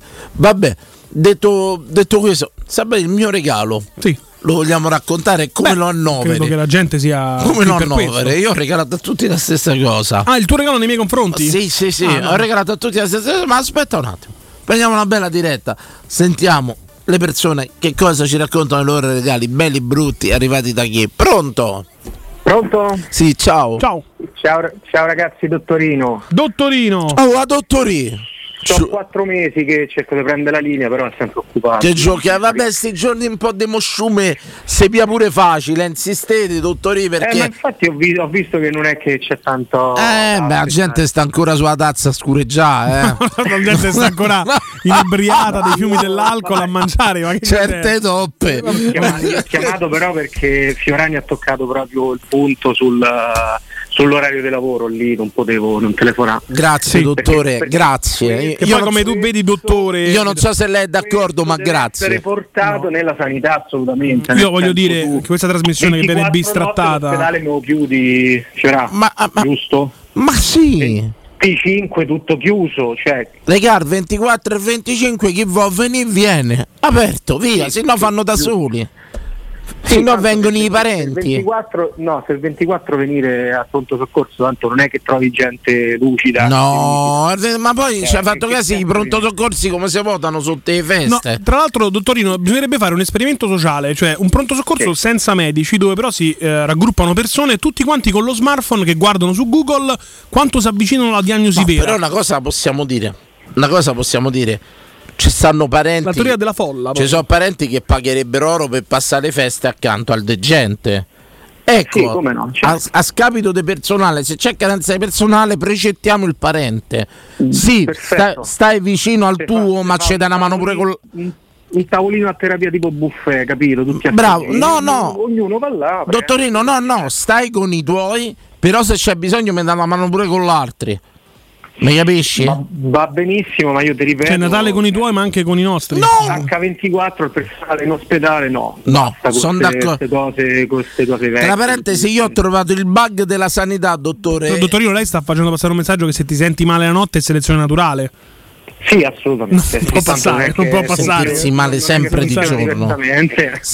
Però una cosa la voglio dire, carissimo. Ho trovato il bug della sanità. Dica. Mi sono confrontato con altri colleghi tra di noi, dottori. Sì, immagino che le cene quelle nei club, no? No, assolutamente. In pratica che succede? Il turno del dottore dura 7 ore, diciamo, no? No, o 6 o 12. Diciamo sì, vi dico i turni, 7, 14. Ma 6 tutti in ospedale o 4 studio privato e 2 in ospedale? Vi dico i turni, 7, 14, 14 e 7 e 14 quanto fa? 21, 14, 21, 7, 14. Questi sono i turni ospedalieri. Ok? E il problema qual è? Il bug che c'è nei reparti? Che non c'è comunicazione. Quindi il dottore che monta decide. Why? If you have T-Mobile 5G home internet, you might be hearing this a lot. Why? Every time your internet slows down during the busiest hours. Why? Because your network gives priority to cell phone users. Why? Good question. Why not switch to Cox Internet with 2 times faster download speeds than T-Mobile 5G home internet during peak hours? Okay. Stop the whys and visit cox.com/5G home for details. T-Mobile prioritizes certain T-Mobile phone users over home internet users during times of congestion. Quello che ritorna dopo 7 ore decide un'altra cosa. 4, quindi in capo a 24 ore speriamo che il dottore uno di 4 ci ha preso. Dottore, a posto. Prego. Ok. Andata, va benissimo. Ho illustrato bene la situazione, c'è un bug comunicativo tra i 4 turni. Sì, perfetto. Fate in gruppo a WhatsApp. Chi si alza comanda? Parlo serio. Quello, insomma, dottore, lei gode dell'anonimato. Ho detto una stronzata. No, per carità, io guarda, non so chi è il ministro attuale della sanità, perché mi sono un attimo perso, però io Fiorani incravattato in televisione a queste cose per me. Però dottore, una domanda gliela posso fare? Lei mi lavora in corsia, no? Come no? Allora, se Danilo Fiorani arriva per orizzontale, ci dovrebbe essere. Allora, chi mi segue? Il dottorino. Il dottore mi segue. È assegnato a Danilo Fiorani. Qualsiasi cosa gli succede nell'arco dei 24 ore a Danilo Fiorani, decide il dottorino, presente o non presente. Mi chiama il dottorino a Danilo Fiorani, gli è presa la diarrea. Che facciamo, dottorino, per telefono? Facciamo questo, a Danilo Fiorani gli è preso il coccolone. Dottori, che famo? Famo questo. Una medicina social praticamente. Ma dottore, è impossibile, perché poi se non so casi di emergenza, logicamente ci sono le prassi che a te ti pia il coccolone, deve intervenire qualcuno. Ma sulla diagnosi, sulla cosa, come si dice, la profilassi, deve decidere uno solo. non possono attaccare 4 e ogni 4 decide uno. Sì, anche perché ognuno dà un'interpretazione, no? Poi dottore, io dico per esperienza personale, gli arriva dando ragione per farti finire di parlare di questo argomento, okay, ma zitto. Con nessuna cognizione di causa. Dottore, sta dando ragione allo scemo. Ho detto stronzate. No, mai, infatti mi sono permesso di chiamare dopo 4 mesi proprio perché hai colto nel segno. Voleva discutere un po' dei problemi della sanità. Mi sono confrontato con Luminare, pensate, con l'immunologo, pensate chi frequento. Assolutamente. No, più che altro pensate chi frequenta lui. Un virus, un batterio. Però diciamo che un bug sanitario è quello, leva l'emergenza e se te prendono uno scompenso qualcuno deve intervenire e me sta bene. Ma la profilazia devi decide uno. Un po' ogni turno cambia uno. Che decide che cazzo di profilassi. Quando uno poi si rivolge a 3 medici diversi perché vuole 3 diagnosi, 3 pareri diversi, tu ce l'hai già incorporata e te lamenti. La prima non mi ha soddisfatto, giusto? Esatto. Giustissimo, pago anche di più quello dopo perché il primo mi sembrava. Professore, io non volevo parlare di lavoro con lei, ma solo di regali brutti. E come dottore lei ne riceverà tanti. Regali brutti purtroppo sono quelli che arrivano con la cosa fatta in casa e ci mettono tutta l'enfasi del mondo, ma tu palesemente capisci che se l'assaggi te prende altro che il coccolone. Quello secondo me è sempre. Ma lei mi parla del cadeau fatto in corsia quando gli portano magari il tarallo fatto in casa, quello? Sì, tarallo sì. Ma non si dà ai colleghi se è un regalo di merda, per dire, non si spartisce in corsia, dottore? Sì, ma infatti si condivide. Quando è così, ragazzi, ci stanno le pastarelle, però se ne accorgi che. Ecco, qual è stato il regalo più brutto e più bello del Natale, dottore, prego?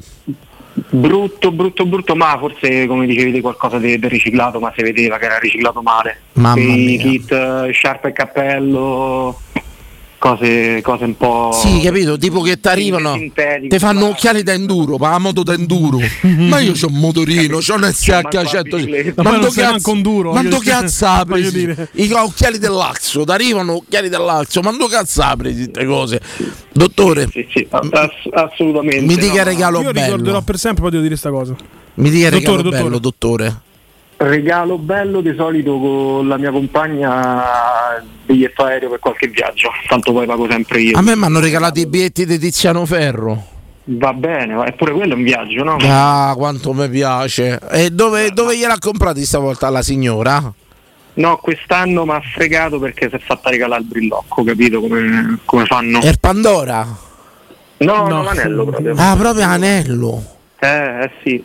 Ma sei passato effettivo, dottore, che questo appena visto che c'hai subito sì, dal 1 gennaio sì. Incredibile. Primo gennaio, brillocco. Cioè comunque lei ha rifiutato un viaggio, capito, poi così via del corso, posso vedere la vetrina, sai come fanno. Certo, proprio ha indicato quello, proprio ci ha litato sopra e poi col dito ci ha fatto così. No, è che entri, c'è la commessa, ti guardano, fai che fai. Ma lei è collega, dottore? No, non si può lavorare. Una morta di fame come me che si è trovata un dottore. No, ha detto non è una collega, magari è un astronauta, non lo sappiamo. È normale. Che lavoro fa? Se non fai il dottore è morto di fame, dai. Lavora nell'ambito sanitario, ma non è un medico. Una morta di fame, dai. No. Cioè, è un'infermiera? Dottore. No, non fai turni in ospedale, dai. Dottore, io vorrei fare una cosa. Fa la nutrizionista, Fiorano, non mi fa. No, per carità di Dio, la lasci stare. Non volevo nominare. Ma che può cucinare una nutrizionista? Ma una nutrizionista può fare un piatto di pasta per bene? Beh, 80 grammi fatti bene integrali. Un cucchiaio d'olio. Non ci si applicano proprio. Dottore, sbaglio? No, ma infatti è un inferno sta con una nutrizione, che poi vai a mangiare al ristorante e fa analisi. In quel piatto ci sono 1312 calorie, divise 33% grassi. Vedi che la forchetta che divide le proteine dai carboidrati, vero dottore? No, è brava, dai. Dottore, però io devo fare una cosa con lei, la devo fare per 5 minuti, un minuto, cercale il tempo. Ministro della Sanità, da dove partirebbero le sue riforme? Voglio parlarne.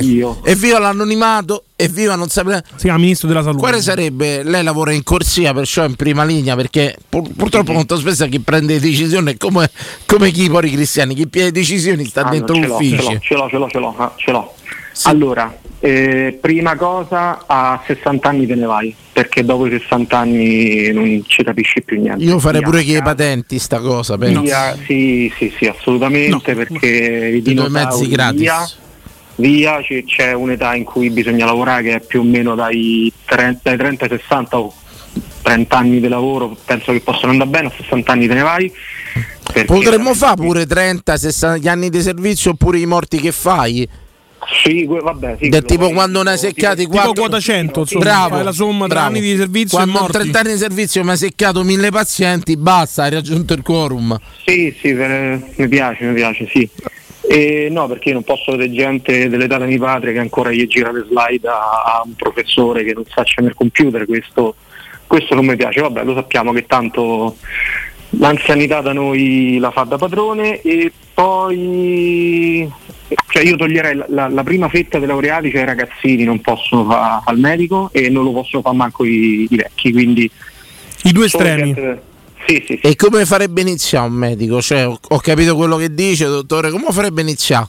Prima di farlo diventare... Come hai iniziato tu a fare pizzicarolo?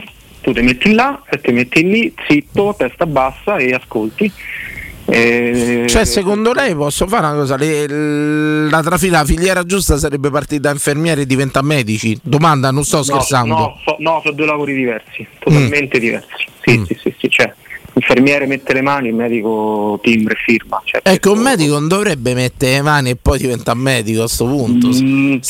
Avrebbe la sua logicità. Però nel mondo ideale è molto teorico il nostro lavoro, a meno che non fai il chirurgo, là tagli e cuci e però non fai il clinico. Vabbè, è un argomento complicato. Lo so, però ogni tanto andiamo, sfruttiamo queste grandi inchieste. È un po' come il report messo alla fine del palinsesto. Beh, io penso che tanti medici bisognerebbe dargli modo e maniera di parlare nella gestione del quotidiano, chi sta in prima linea, parlo. Poi un giorno ci racconteremo quello che è successo durante l'emergenza Covid, con una mascherina di quelle di carta veramente per scartare tra il soffitto, che ce la disinfettavamo perché non ci arrivava niente. Vabbè.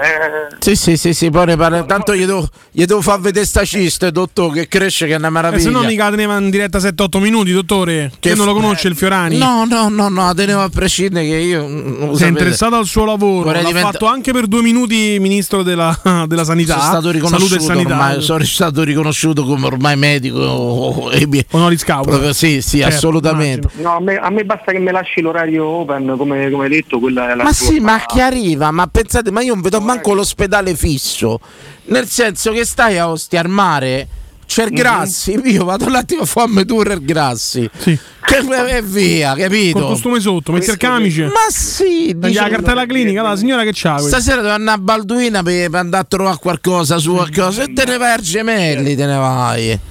Ma pure questo bisognerebbe un attimo ridistribuire le forze, perché sono bravi tutti ad andare al Gemelli. Andate a fare un pochetto di ospedali un po' da campo, come li chiamo io, perché lì al Gemelli si litigano i pazienti, invece da altre parti è un po' diverso, insomma, dai. C'è tanto da fare, ma ne parleremo. Ne parleremo, e viva l'anonimato, ma ne parleremo, insomma, un sistema da rivedere, ma combatteremo perché si arrivi anche Io combatterò per far sì che tu non abbia nessun ruolo decisionale in questo processo innovativo e rivoluzionario della sanità pubblica. L'importante è che tu non possa mettere bocca. Ci avrei tante idee per questa radio, immagino. Per la sanità, ma pure per traffico. Dottore, dopo i 60, quindi famo tutto 62 ti levo la patente, ma ti do i mezzi gratis, occhio. Mezzi che funzionano, però, perché quando c'è il revisionismo, la riforma Fiorani, tutto va, Ragazzi, migliaia, centinaia di chilometri preferenziali per gente che non paga il biglietto. Damogli i mezzi gratis a anziani. È pronto a Montecitorio. E dai, su, abbiamo centinaia di chilometri preferenziali per gente che non paga un cazzo di niente, ma almeno ai nostri anziani, logicamente solo italiani. No, perché ci sono anziani degli altri paesi. Certo. Allora pure a loro gli vogliamo dare mezzi gratis. D'accordissimo. Grazie dottore. Non c'è una cosa che sbaglia veramente. No, invece io credo che finalmente a 32 anni ho capito veramente il motivo per cui l'Assemblea Costituente ha creato la nostra amata Costituzione, l'ha blindata per far sì che un pazzo come Fiorani con le riforme da uomo solitario non possa far danni a questo paese, quindi alla collettività. Quindi grazie a tutti i dottore, ci costituenti. faccia un'assunzao, la prego, forza. No, tra 4 mesi, guarda, tra 4 mesi quando ci risentiamo. Perché non mi chiama più? L'ho messa in difficoltà, dottore, sono stato scortese. No, per carità, anzi domani invece di 8:20 farò senza sveglia, mi presento, caffè e me ne vado a casa. Ma si presenta, ma poi in mezzo oggi mi voglio fare un po' d'ortopedia. Levamo pure la specialistica, cazzo. E oggi voglio fare chirurgia vascolare, te presenti la nefrologia, vado dal nefrologo e via. E su, levamo pure sta specializzazione, ognuno va al reparto dove si trova meglio, dove si fa, dove c'ha più amici. Una cosa che ho sentito è che vogliono depenalizzare la nostra professione, insomma, e il danno alla persona, quindi lì ne vedremo delle belle comunque. Là però è un discorso ampio, dottore, perché molto spesso ci stanno frotte di persone che se la prendono che i medici stessi, cioè ho visto cose pure. Ma io ti dico che per me è anche sbagliato, nel senso che là ti sentiresti autorizzato, come dici tu, ma oggi voglio operare, fammi operare. Non lo so, non la vedo proprio così rosea. Cioè uno che fa sto lavoro. Ho capito quello che intendi. Insomma, il problema, però io ho capito qual è pure questo del problema. È che purtroppo con questo fatto che chi sbaglia paga, il medico non lo può fare più nessuno. Perché nessuno se può prendere più. Vogliono tutti i medici di base più che altro. Nessuno se può prendere più. Un medico di base o cure palliative. Sì. Perché diciamo che di responsabilità ce n'è poco e nulla. Dice tanto se muori. No, tanto è terminale. No, sì. Parliamoci chiaro.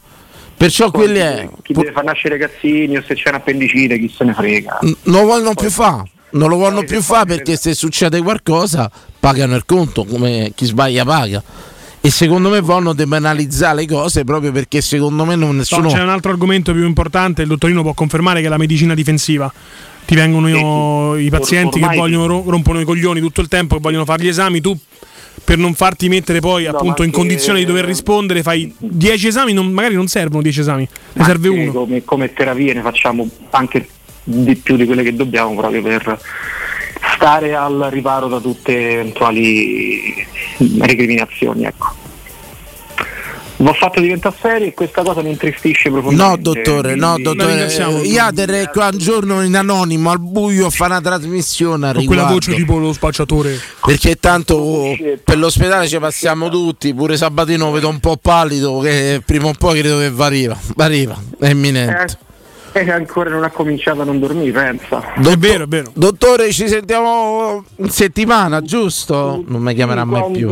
L'agenda è sempre vuota, Fiorani. Grazie dottore, buona serata. Grazie dottore. Oh, Danilo, ti ricordi una delle prime lezioni radiofoniche, semmai tu ne abbia fatta una, di rimanere ancorato all'argomento principale, a non prendere troppi argomenti insieme, a non aprire troppe parentesi. Il problema della sanità ho promesso alle mie persone, ai miei follower, ai miei elettori che io sistemerò la sanità italiana e lo farò assolutamente. Guarda, il problema della depenalizzazione è quello che ti dico io, se sono verificati troppi casi di presunta giustizia fai da te, cioè nel senso gente che sappia chi i dottori e tutto, la gente non può più essere più di responsabilità, un dottore purtroppo e ormai ha paura a prendersi le responsabilità, uno per la legge, due pure per i parenti, parliamoci chiaro, e il problema è grosso perché nessuno può più esercitare la professione, come abbiamo detto, o far medico di base, che poi il medico di base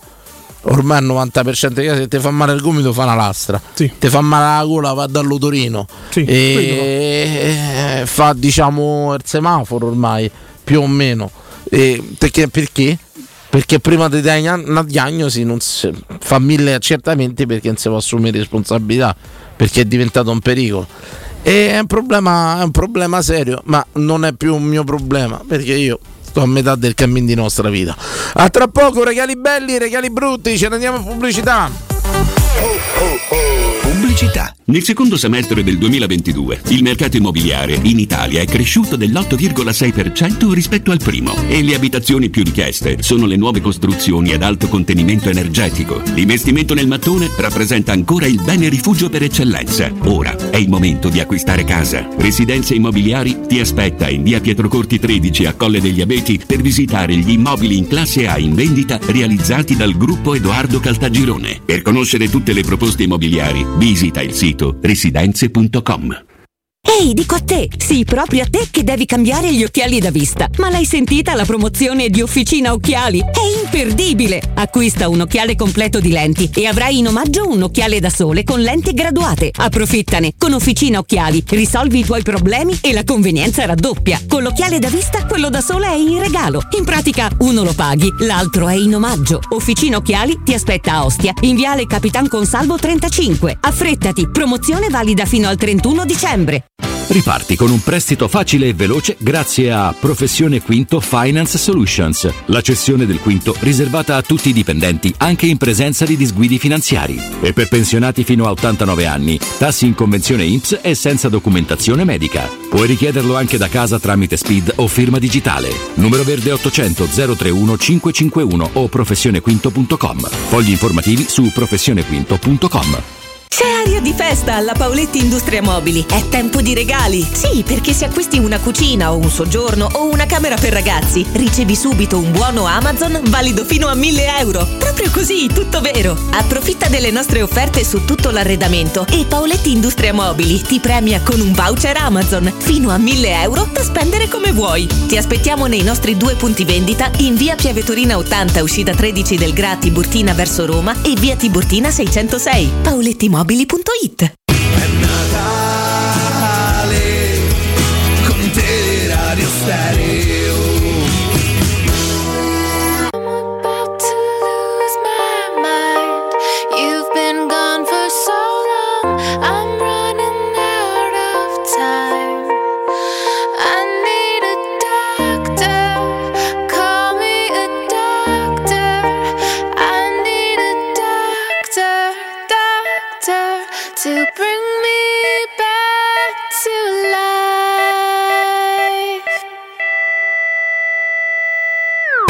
I told the world one day I would pay it back. Say it on tape and let it record it on it. One day I could play it back. But I don't even know if I believe it when I'm saying that. Y'all starting to creep and every day it's just so gray and black. Hope I just need a ray of that. Cause no one sees my vision when I play it for them. They just say it's whack. But they don't know what dope is. And I don't know if I was awake or asleep when I wrote this. All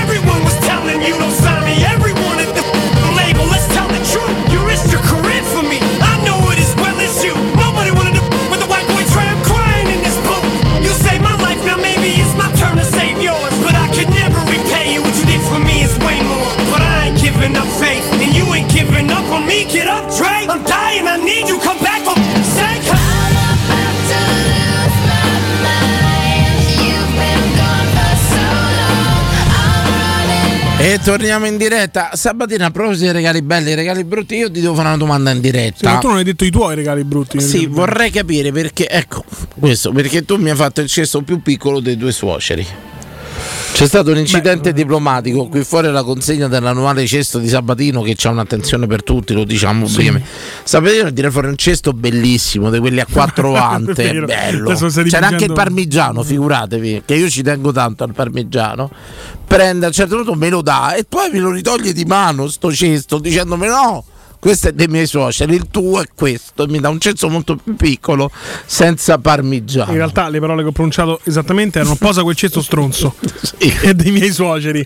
Ora vorrei sapere i tuoi suoceri cosa hanno fatto più di me per meritare il cesto più grande del mio con il parmigiano dentro. Beh, hanno generato la mia compagna per la vita, Simona. E questo è una sorta di mazzetta che tu gli dai, quindi, No, insomma, è un riconoscimento. Per averti generato la sala giochi, È un po' riconoscimento, poi insomma, un riconoscimento che io ho solo consegnato, non ho assegnato, però solo consegnato. Sono pronto a rivedere la cosa, secondo me il cesto dei suoceri lo meritavo io, loro meritavano il cesto assai più piccolo, anche perché gli sopporti la figlia, gli hai alleggerito molto il dovere e tutto quanto, ci sono rimasto malissimo. Ma parlavamo di rider prima, ma noi parlavamo di regali, però regali belli, regali brutti. Cioè non possiamo risolvere i problemi della sanità pubblica e poi dei rider. Cioè, è tutto molto tondo oggi. Sono volate a casa tua ste confezioni deodorante, saponi, cosa? Sono uscite fuori? Tesori di Oriente, Gianmarco Venturi, Ives Roscena, Gianfranco Farré, il Rocher. Quello là, quelle là naturali, sì, profumatissime. Tra cugine e zie. Adoro molto quella al mango, se ne è avanzato uno. Mango e pesca, c'è? Non ho idea. Niente. Regali che si sono fatti tra le donne. Abbiamo parlato di rider stasera, tra una cosa e l'altra. Sentite sta notizia che insomma fa un po' ridere, è una storia assurda, ma la sentiamo dopo la vostra diretta. Regali belli, regali brutti. Pronto? C'è niente di Rocher per me. No. Ciao. Giuseppe da Orbetello. Stallon, Sastora.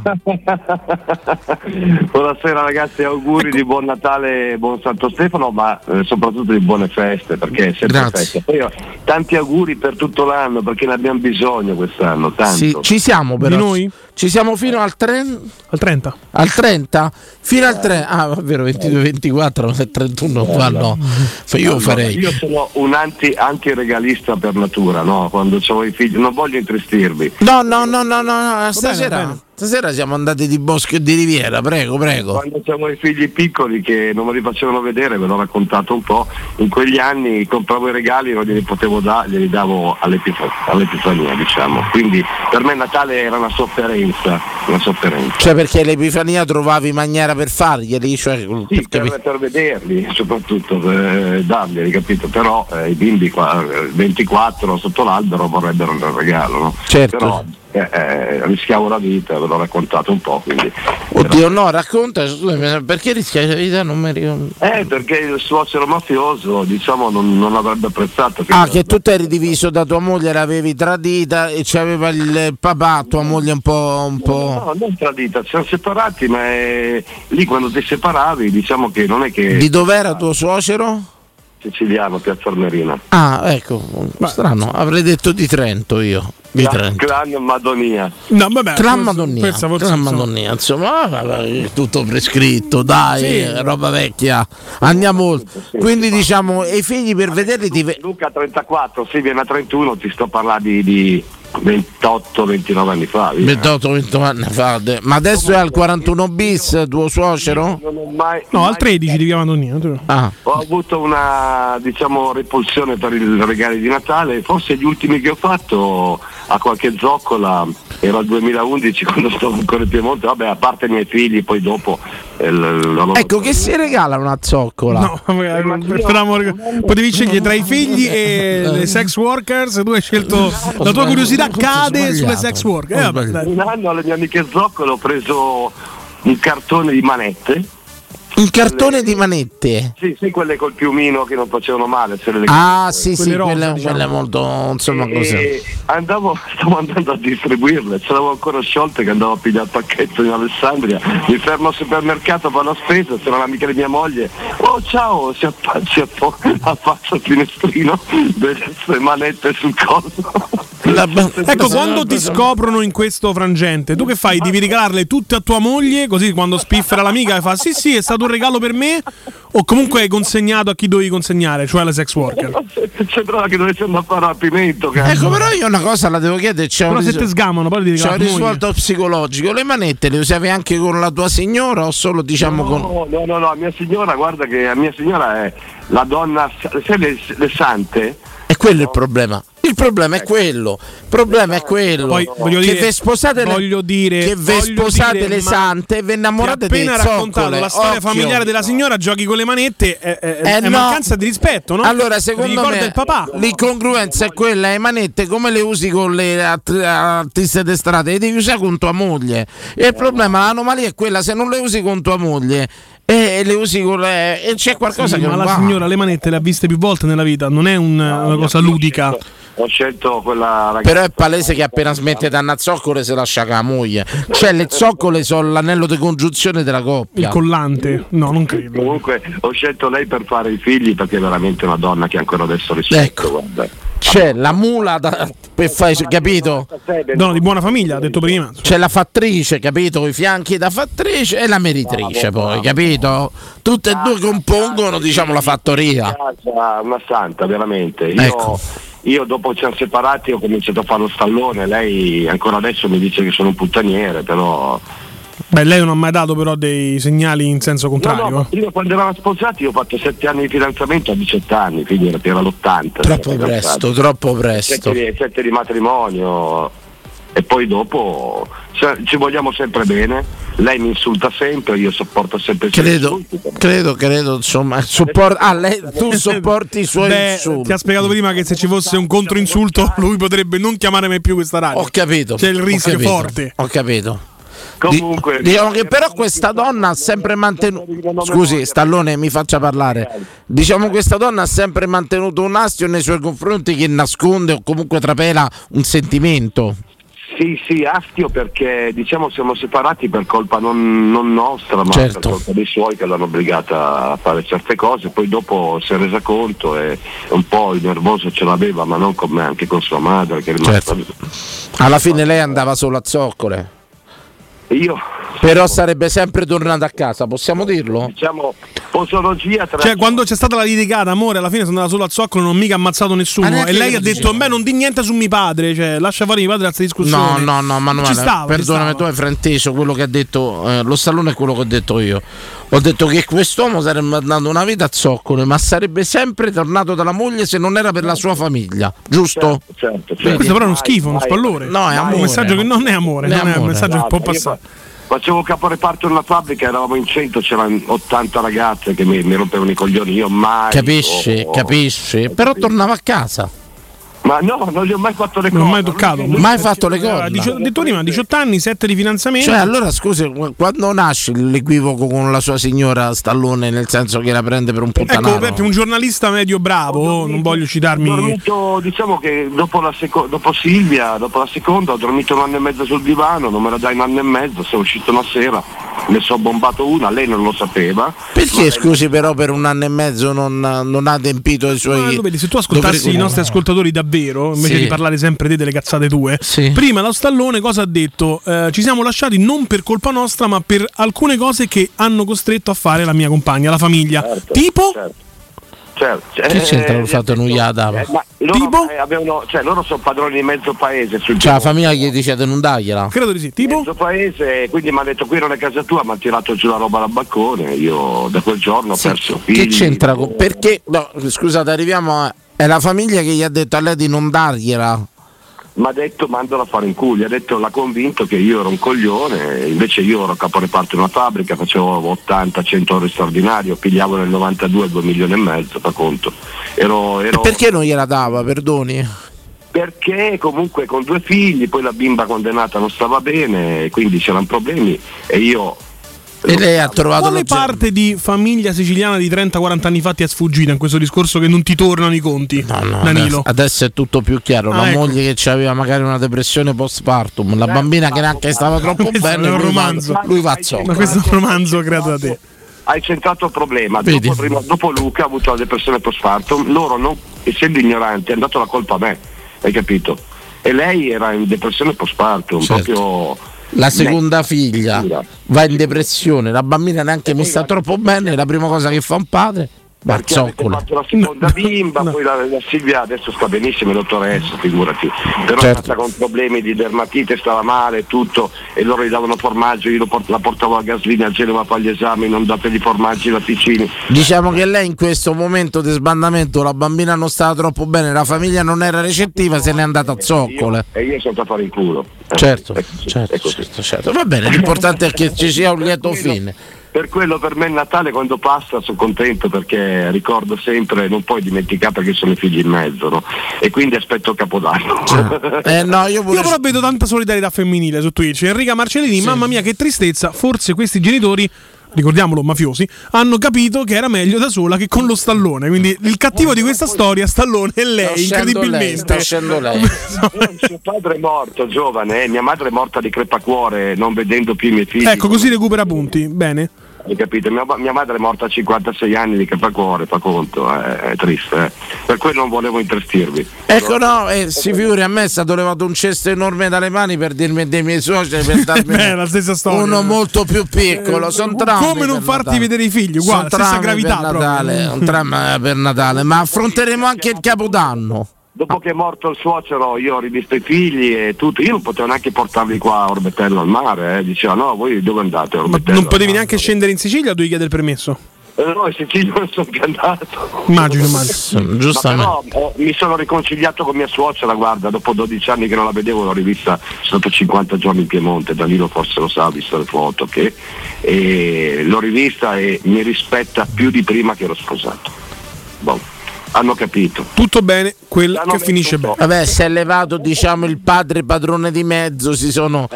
Quello. E quella la donna si è sentita più libera. Una storia di emancipazione femminile siciliana. Certo, muore il marito, la moglie mette finalmente a dei diritti. Era ninfomane, l'unico che non l'ha bombata sono stato io. Ma chi era ninfomane? Mia suocera, ve l'avevo raccontato, no? Questo ce l'ha raccontato, sì, è vero, è vero. Cioè la suocera, quella che diciamo adesso l'ha riaccolta e tutto quanto. Era una ninfomane nonostante il marito così presente. Cornuto.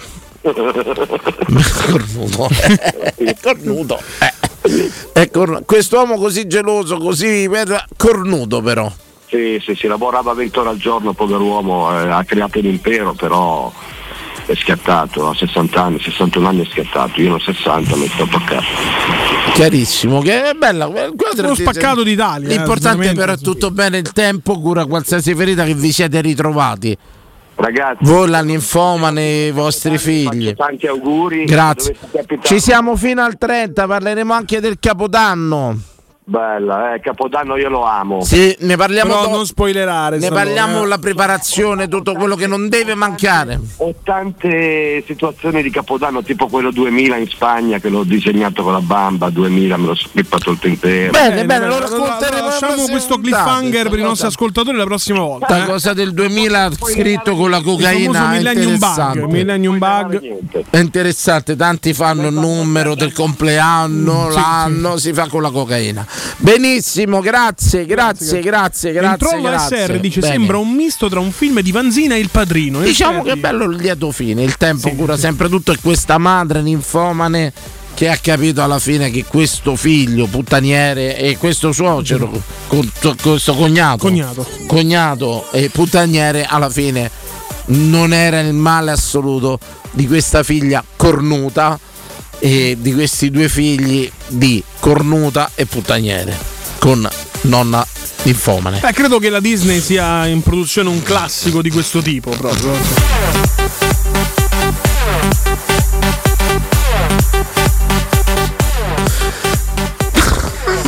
Sotto il gomorra.